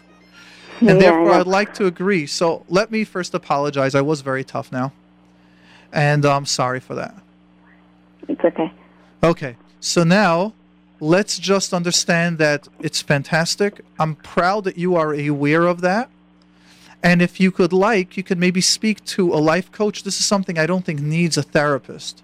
Speak to a Rav or a Rebbitzin that has experience and emotional experience, but someone that you know is healed in that area that you have your issue, and just speak to them. But the issue is being dealt with as well. So say that again? I'm just neglecting it and trying to be in this relationship to, just to support each other, that we've both got the same issue and... Okay. Look, I don't want to go more into it. So I respect you and I thank you for calling in, but really, I'm shooting blind, and I feel, I understand you, but I just don't want to give opinions and things like that. And thank you. Mm-hmm. Thank you for very calling in and for holding so much. And again, I appreciate your forgiveness. Thank you. We are going to go to Shani on line 1. Shani, you're on the air with Mordechai. Hello? Yes. Yeah. Hi. First of all, I'd like to thank you so much for your hotline. I feel like since I started listening to it, I'm just getting so much awareness and insight. Thank you so much. Also, I just want to tell you, I have sometimes that I just feel like I have certain issues coming up, and I just don't know how to deal with it. And at night, I listen to your hotline, and I'm like, hey, it's just what I wanted to hear. How do you know to address this issue today? And, thank you. And that is one of the terms that I refer to the word as siyata d'shmaya. Right. I thank the Rabbi Shalom for permitting me to be the channel that can create the awareness and help people. And it's amazing, the siyata d'shmaya, that people will just respond to me. I was just going to ask you that question, and it just helped. Or you mentioned, you gave an answer, and part of the answer was something completely not even part of that topic, and it helped me. Right. And that's what I call siyata d'shmaya, to have the Rabbi Shalom put words in my mouth that I'm not always aware of why I said that. And to have listeners call in just that day to hear that daily question, or people will just listen, or people just tune in the radio and all of a sudden hear just to the part where they needed. And that is where I humbly, the Rabbi Shalom is teaching me at all times, I am so not in control, and I got to work on my codependence to let go. And he continuously reminds me of that as well. So I thank the Rabbi Shalom for that. Right. Okay, so my question is, I have a brother, he's turning 11 now, and he's in camp, actually. And last year, he also went to camp, and he loved every minute of it. He came home, he did not stop talking about camp. This year, he was very excited to go to camp. He was there for 2 weeks at first. He loved it. He didn't complain. After 2 weeks, he started calling home that he's homesick, and he wants to come home. And, my mother thought, it's going to pass, because he wasn't feeling well. But then, he kept on calling home every few minutes. He wants to come home. He wants to come home. He ended up staying for a few days, but then, my mother decided to take him home for a week. So he came home, and my mother tried asking him, what's going on? So he's plain homesick. And then he would say, his counselor he doesn't like, and the showers he doesn't like. So I tried talking to him, and also the same thing, he would tell me just about the showers and his counselor and everything. But then, I was thinking there might be, because sure is another thing. It's just not because last year he loved it.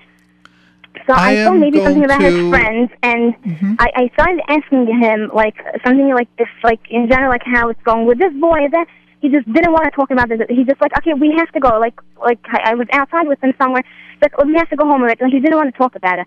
Okay, so Shani, then I tried bringing it up. Shani, let's hold on a second. Let me try to give you some information. Okay. What you've said has many sirens going off in my head.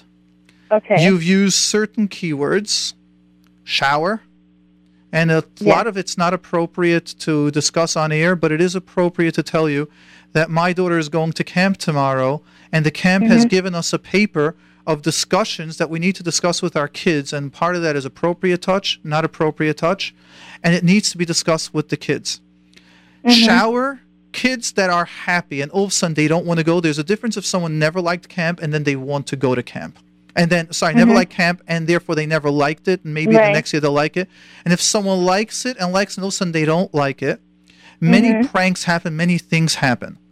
And understand, almost never, very small percentage, that something did not happen for a kid not to like camp all of a sudden. Now, if you didn't use a shower word, I would still tell you to send them to a therapist, which I'll get to in a minute.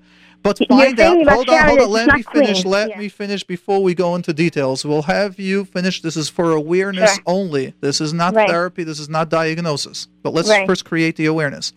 Okay. When kids are not happy a second year, you want to find out how do they get along with their counselor. Is the counselor... Hold on. Good. We want to know how they get along with their counselor, A. We want to know how are they with friends. Maybe last summer they had friends, and now they lost some of their best friends. It might also happen that they don't like the food. Maybe they don't like their bed. Maybe there's an issue with the Rebbe there. As well as needs to be concerned, maybe something inappropriate happened.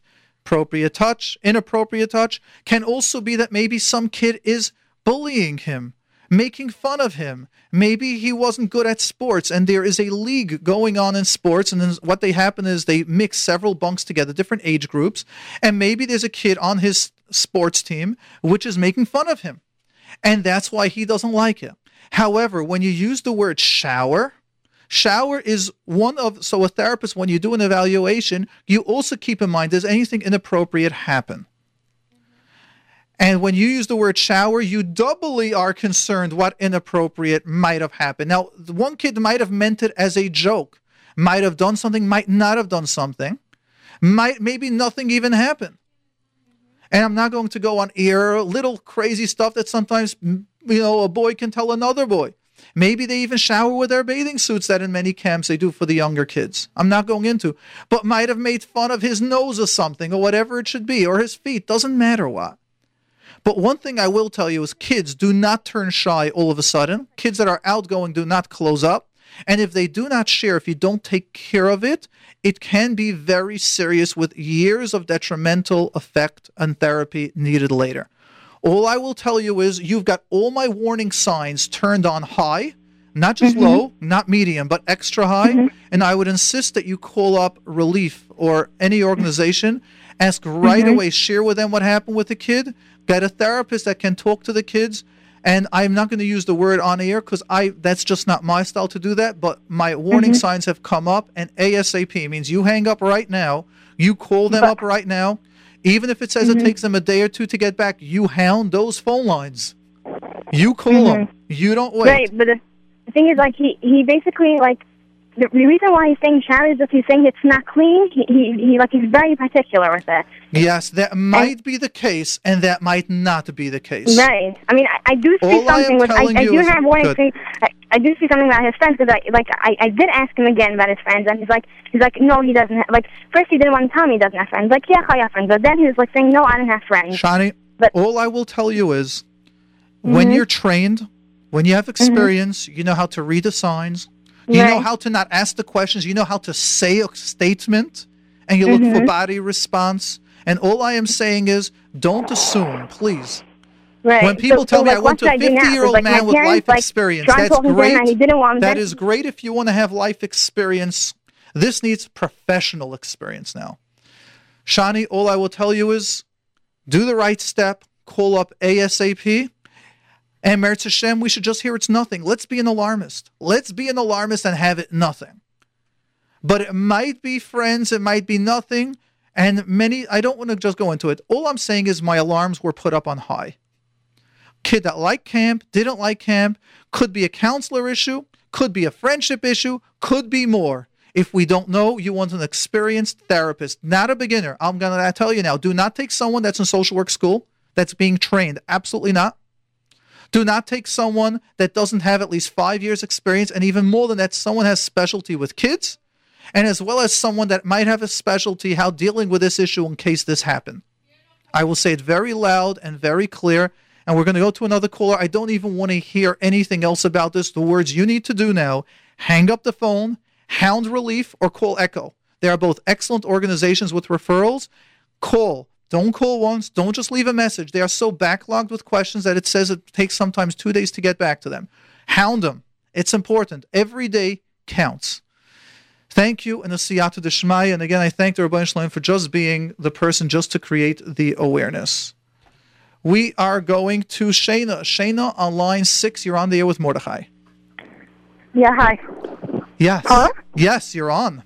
Yeah, hi. Thanks for your show. My pleasure. And I really, really enjoy it. It's really amazing. And it's interesting that a girl who called before, the girl with the eating disorder. Yes. It's interesting that I had not the same question, just like you gave me some piece of information that I want to ask you. So it's that's Takat Siyata D'Shmaya, like what you told the girl before. Beautiful. Thank you. Yeah. And we thank the Rabbi Shalom. We need to acknowledge it, not say it, actually feel it. Right. Let's even stop a second. I'd like to thank everyone that is hosting this program. I'd first like to thank her of Nissen for seeing the amazing need for this. I'd like to thank Aaron for making this work out. I'd like to thank me for having the phone line, those listening that way. I'd like to thank FNW, who's hosting this live as well. I'd like to thank Yeshiva World, who's hosting this live. I'd like to thank the Lakewood Scoop, who's hosting this live. I'd like to thank jrootradio.com, who's the main ones, and they are hosting this live. Oh, yeah. All of these people are seeing the need and the importance and are saying, let's host this. We need to get the awareness out there. And now that we've thanked them, can we thank the Master Rabbeinu Shalom, who has given everyone the Siyata Deshmaya at this time and place to say, let's go ahead, this is what's needed, let's create it. The Rabbeinu Shalom is giving it to us, the awareness, and we need to thank him for every step of the way. Okay, now let's go. Okay, so basically, I am now in therapy because I can't say exactly what type of eating disorder I had. Like, it's kind of controversial, as bulimia or a purging disorder. Or kind of either bulimia or disorder. Purging? Purging. Yes, of purging course. Disorder. Why? You mean there are people are starting to separate the two? Sorry? I thought that is bulimia. Bulimia is when you're eating and then you purge. For those to be aware of, there are different types of eating disorders. Let's just create a secondary awareness.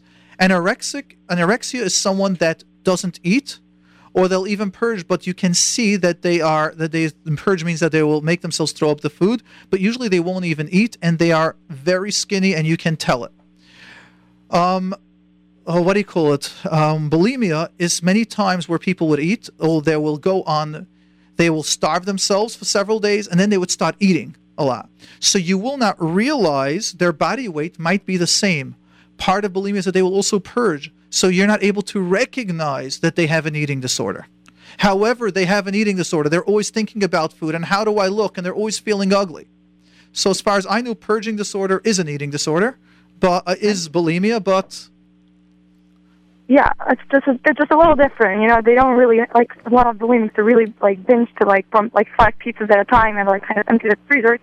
And if someone with a purging disorder, they kind of eat regular meals, and they purge, but they are underweight, but they're not, like, someone that has anorexia, like, they're in the 80s, you know? Okay, yes, thank you. Yeah.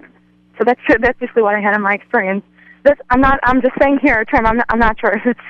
This is what I believe, because I wouldn't say I was bulimic, because like, people, yeah, I was bulimic, but no, I was not bulimic. I had very similar symptoms, but not that.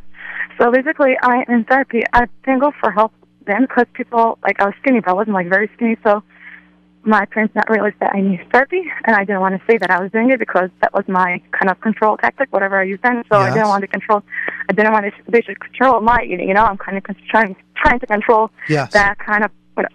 So basically, I am in therapy now, and... Say the last words again? I'm sorry? No, just the last words. Physically? Oh, you're in therapy now. You are in therapy now. Excellent. Right, I am in therapy. So, I am First of all, congratulations. That's letting go. Step 1 is letting go and going for therapy. Yes. Right. So basically, when I started going for therapy, I was not... I can say I had a little... I was very like I guess I didn't have the best self-esteem, and... I didn't have the eating disorder anymore. I still had. I can't say I'm completely clean, but you know, I wasn't like doing it on a daily basis. So I just went because I kind of healed, and I kind of, after like a year of feeling good, getting out of it, I kind of relapsed in a different area. So I kind of started feeling very anxious, and so that's I started going. Good. So let's clarify. By having your eating disorder, you went for therapy also for other reasons, which got better, and that is what you're saying. You were anxious.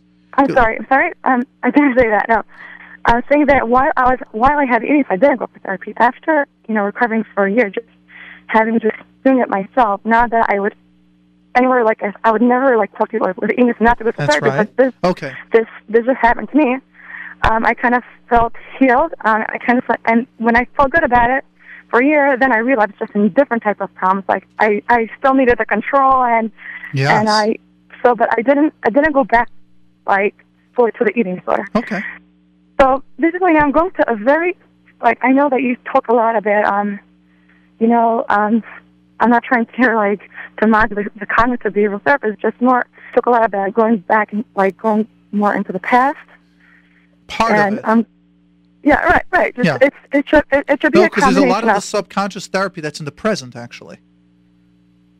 And about future, and about creating a future anchor where the subconscious should have a goal, almost like a GPS. Right. So I just want to clarify, when people refer to subconscious, there is a concept out there where people just discuss subconscious means the past. No. Subconscious is present time inner feeling, means it's natural instinct that I am good, and it's also a present or a future time subconscious feeling. When you think about the future, instead of going, how will I marry off kids? Who's ever going to want to marry me? We also create a subconscious future anchor or harness where the brain goes, of course people are going to want to marry me. Of course at that time Hashem will send me the siyata dishmaya, how I'll marry off the kids. So it's not just past. I just want to just clarify for our listeners, subconscious is not just about past. Oh, I Sure. have that. Okay, I know. Yeah. I've never mentioned that, but it's nice to see that what I have not mentioned yet. Right. Okay.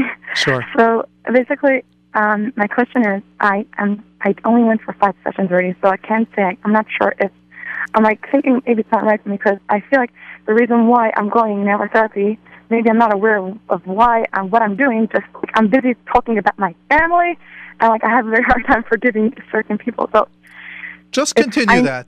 Just continue. Forgiving family. In order to forgive family is the ultimate level of within yourself. Right. I'm saying. I have a program on that on the phone line. It's called How to Go from Anger to Forgiveness.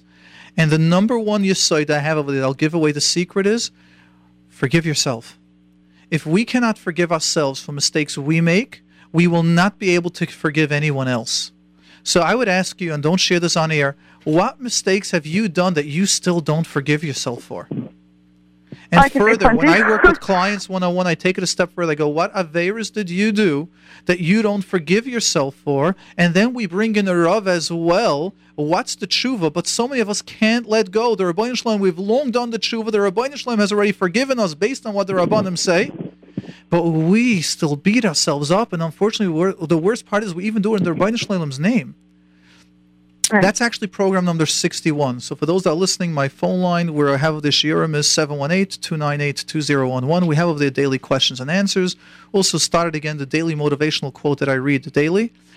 And but in section 1 is the shiurim in English, which I've got psychology with Makairis tool that to make it tired because that's the way I work, to see that it's actually Yiddishkeit what we're saying. It's not just some theories out there. And that is program number 61, How to Go from Anger to Forgiveness. Right. So I will tell you, continue going to that therapist and continue working on forgiveness of your family and maybe even make a suggestion about forgiving yourself. What's the list that you don't forgive yourself for? So that's my question. Really, I tell you what, I feel like she's focusing more on the here and now. She only let me talk only the first 2 sessions about tests, but whenever the other few sessions I had, whenever I would say so the reason why I'm feeling like that, it kind of triggered me, blah blah blah, and I don't feel like I have the liberty to talk about my past, and I'm very much for I kind of lose a lot of the kind of brain thinking, but I really feel part of the therapy, not just I should have some even though I'm aware of it, but I can't do it to myself. I feel like I need more of a healing. Let me share with you some concepts about the subconscious and about how therapists work, and I'm a huge believer in dialogue and discussing with a therapist. So first, let me tell you a secret. Past, present, and future to the emotional world are all one. Means just like now, you can't move on because of the pain of the past. If you work on the same issues that mirrored now, so let's take as an example, as a kid, we always love blaming our parents. Let's give a blame game. The parent never gave us the love that we wanted. You're going to find now that you're not giving yourself time. So some therapists... Time as in? Right. You're not giving time as in... You're busy helping everyone, but you didn't take an hour for yourself a day or a week. Oh, okay. So just like your mother didn't give you the attention then, today you're not giving yourself the attention.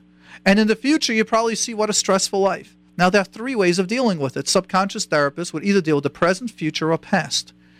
Your therapist, by teaching you how to give yourself time now, will actually also heal the past. So what I would like you first to recognize is, let's let go of controlling, and sometimes a therapist can explain this to you. Now, I would also like you to realize that over here on the radio, I'm being such a gentle person with you, but with my clients, when I got 45 minutes, I can't explain all the theories. And I tell it to my clients, if I'm going to explain to you every single step why I'm doing, when I am doing it, we won't actually get to do work. Right. But it is important, and sometimes I tell the client, but if you want, we can then spend the entire therapist on cognitive or in awareness, and then next session we'll do more of the inner work or the tools and cognitive, whatever is needed. I'm a big believer in all tools out there. So you might want to make a discussion with your therapist and first share with why it's important with you to get out the past. Maybe you've never discussed your past, and you might need 7 sessions just talking about things. There might be secrets that you've never said, and that's so important. I'm ready to do that, but I also... I guess I need to like spend one session and just explain to her why I feel like I do That's right. I do need the past, like Yes. Go ahead. Take an entire session and discuss it with her or him. Discuss it. Yes. Yeah. Excellent. Okay. I agree. And let me tell you something. Baruch Hashem, you've gone to therapy. I'm glad you did it when you're healthy. But let me tell you, continue doing it because that control is an underlying issue that when we can let go, life is it is so free with Siyata Dishmaya at that time. Can I just add one thing? I kind of felt like I have to take the responsibility. When girls hear that, let's say a girl's listening now and she has eating disorder and she hears that I did not go for therapy, even though she has bulimia or purging, whatever it is, if you have an eating disorder, just go. Don't think, okay, so she healed with it. Just doing it. Say it again. Shayna, I want you to say it stronger. If you have an eating disorder, do not think you could do it by me and get out of it like me without therapy, because I'm in therapy now. You're going to have to go for therapy. It's needed. Right. Say it. Just go.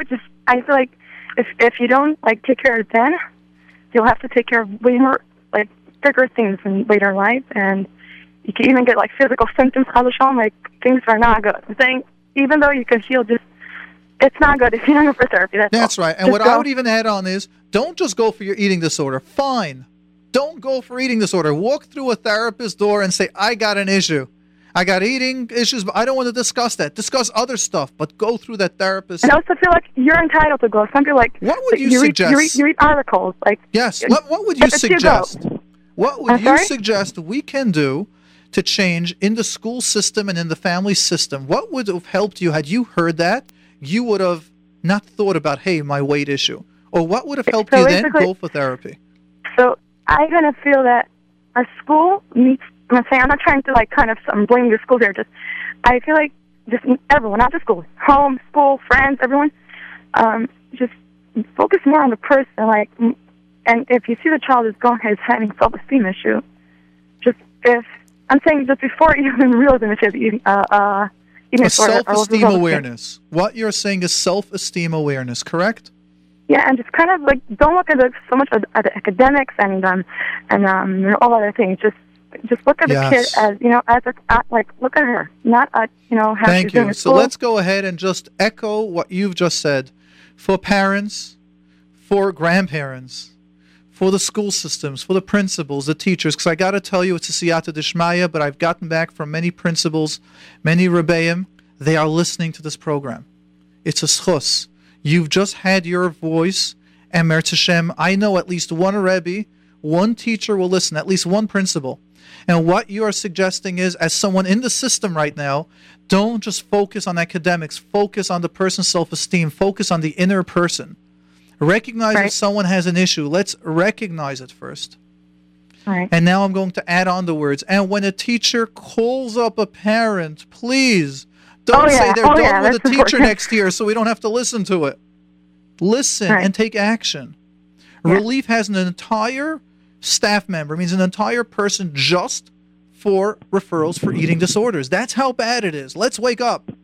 One entire person means they pay someone a salary to answer our phone calls for eating disorders only. They have someone special for children, but I need us to recognize they have several people for adults. Let's understand it's an issue out there. We need to wake up. And yes, if us the parents, us the schools start focusing on the individual, I don't want to say, because I always discuss that I have dreams and plans, but there's something very, very likely, Meretz Hashem, in the next couple of months that will be able to change that for children. There's programs that I might want to put together for Bachar and for teenage girls that will be sort of like a 3-4 day program, which is about 20 hours, like a workshop that I will, Meretz Hashem, lead and make it definitely cost-effective for family members to have for the kids. It'll be a different price for teenagers and for adults. But I'm so excited seeing that that's so possible to happen, that will focus and people will walk out knowing their natures. I basically plan on taking like 10 of the most important programs that I have, knowing your natures, learning how to say no, how to build your self-esteem, build that with all yourself. Take 10 of those and focus it in a workshop of 5 days, over about 20 hours or 30 hours. And I want to make it cost-effective that we can have it for teenagers, for that parents can send their kids, and hopefully even eventually make it that cost-effective that the schools will be able to bring it in to the class, to every school. Meretz Hashem. But let's first, I've got so many goals over here that ADD part of me is like, whoa, all over the charts. But it's the way things are heading right now with Siyata Dishmai, it's really looking very good.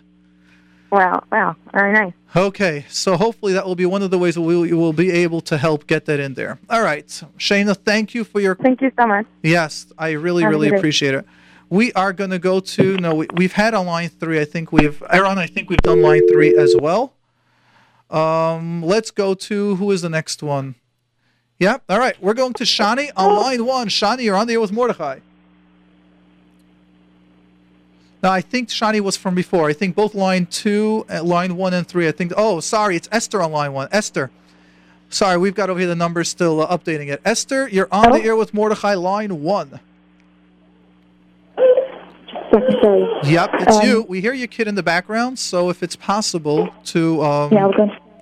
Yeah, I know you held a long time, so I understand.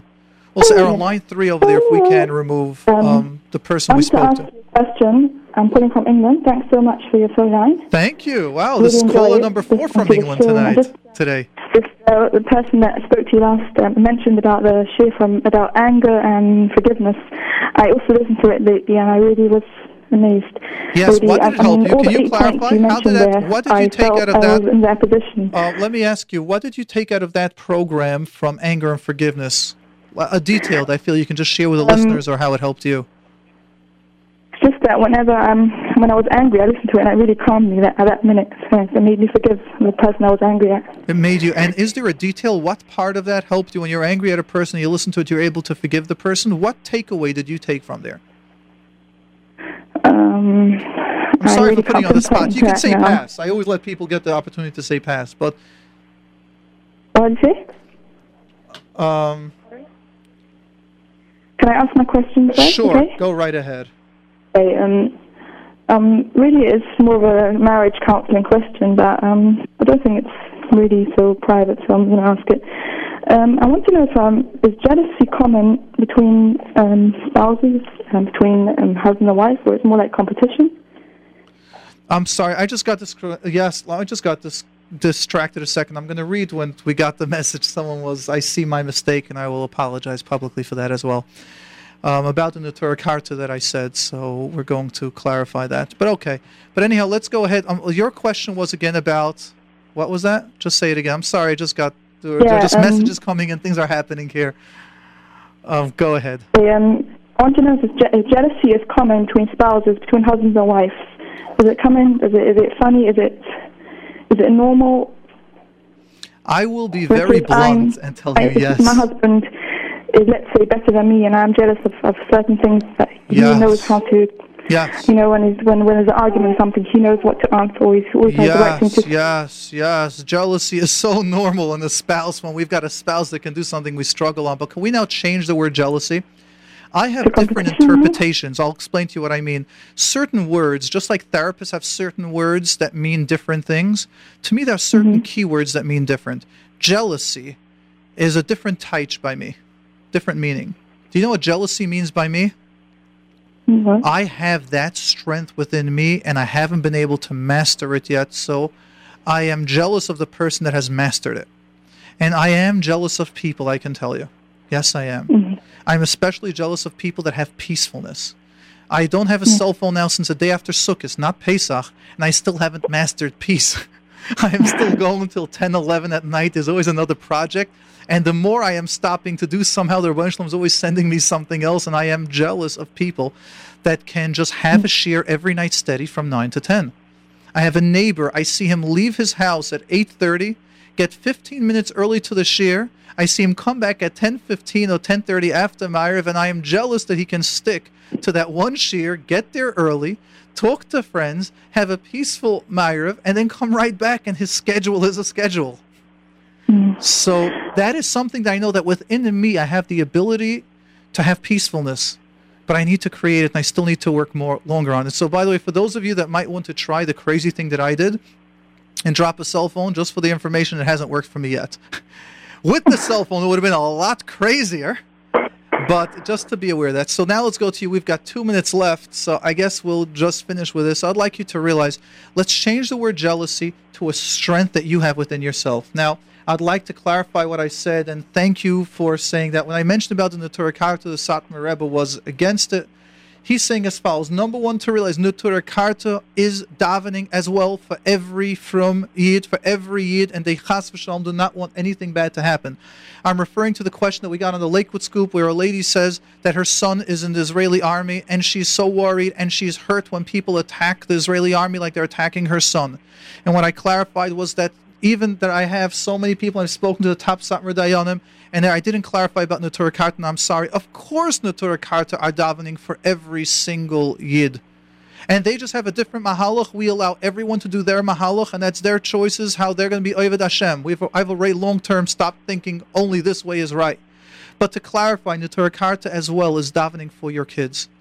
Neturah Karta is hoping that your son comes home safe. Every Yid, whether not from, is cared for by everyone, and they themselves are worried and troubled about what's happening in Eretz Yisrael for every single Yid there. So I'd like to apologize for what I've said, and that's right, it wasn't correct, and this is the correct, what I meant to say. And what I just meant to say is that not everyone holds of the other one's system, but about Klal Yisrael, we all feel together, and we are all ba'achdus, and we are all saying Tehillim. I would like to, Aaron, just give me the amount of time that we got on air, so this way I know when to 20 seconds. So I'd like to thank everyone. May we have a siyata d'shmaya. May we still be zeicha to have the Geula Shalema before this Tisha B'Av. We should already have it with Mashiach Tzidkenu all here together. May all our children come home safely. May we have a successful summer, successful everything with a healthiness. Thank you all for calling in. Again, thank everyone for hosting this program. Huge siyata d'shmaya, and I'm humbled and thanked to do this, and may my grandfather's neshama have an aliyah and be a schus for Abzev ben Rabbi Yitzchak Aaron. Thank you all.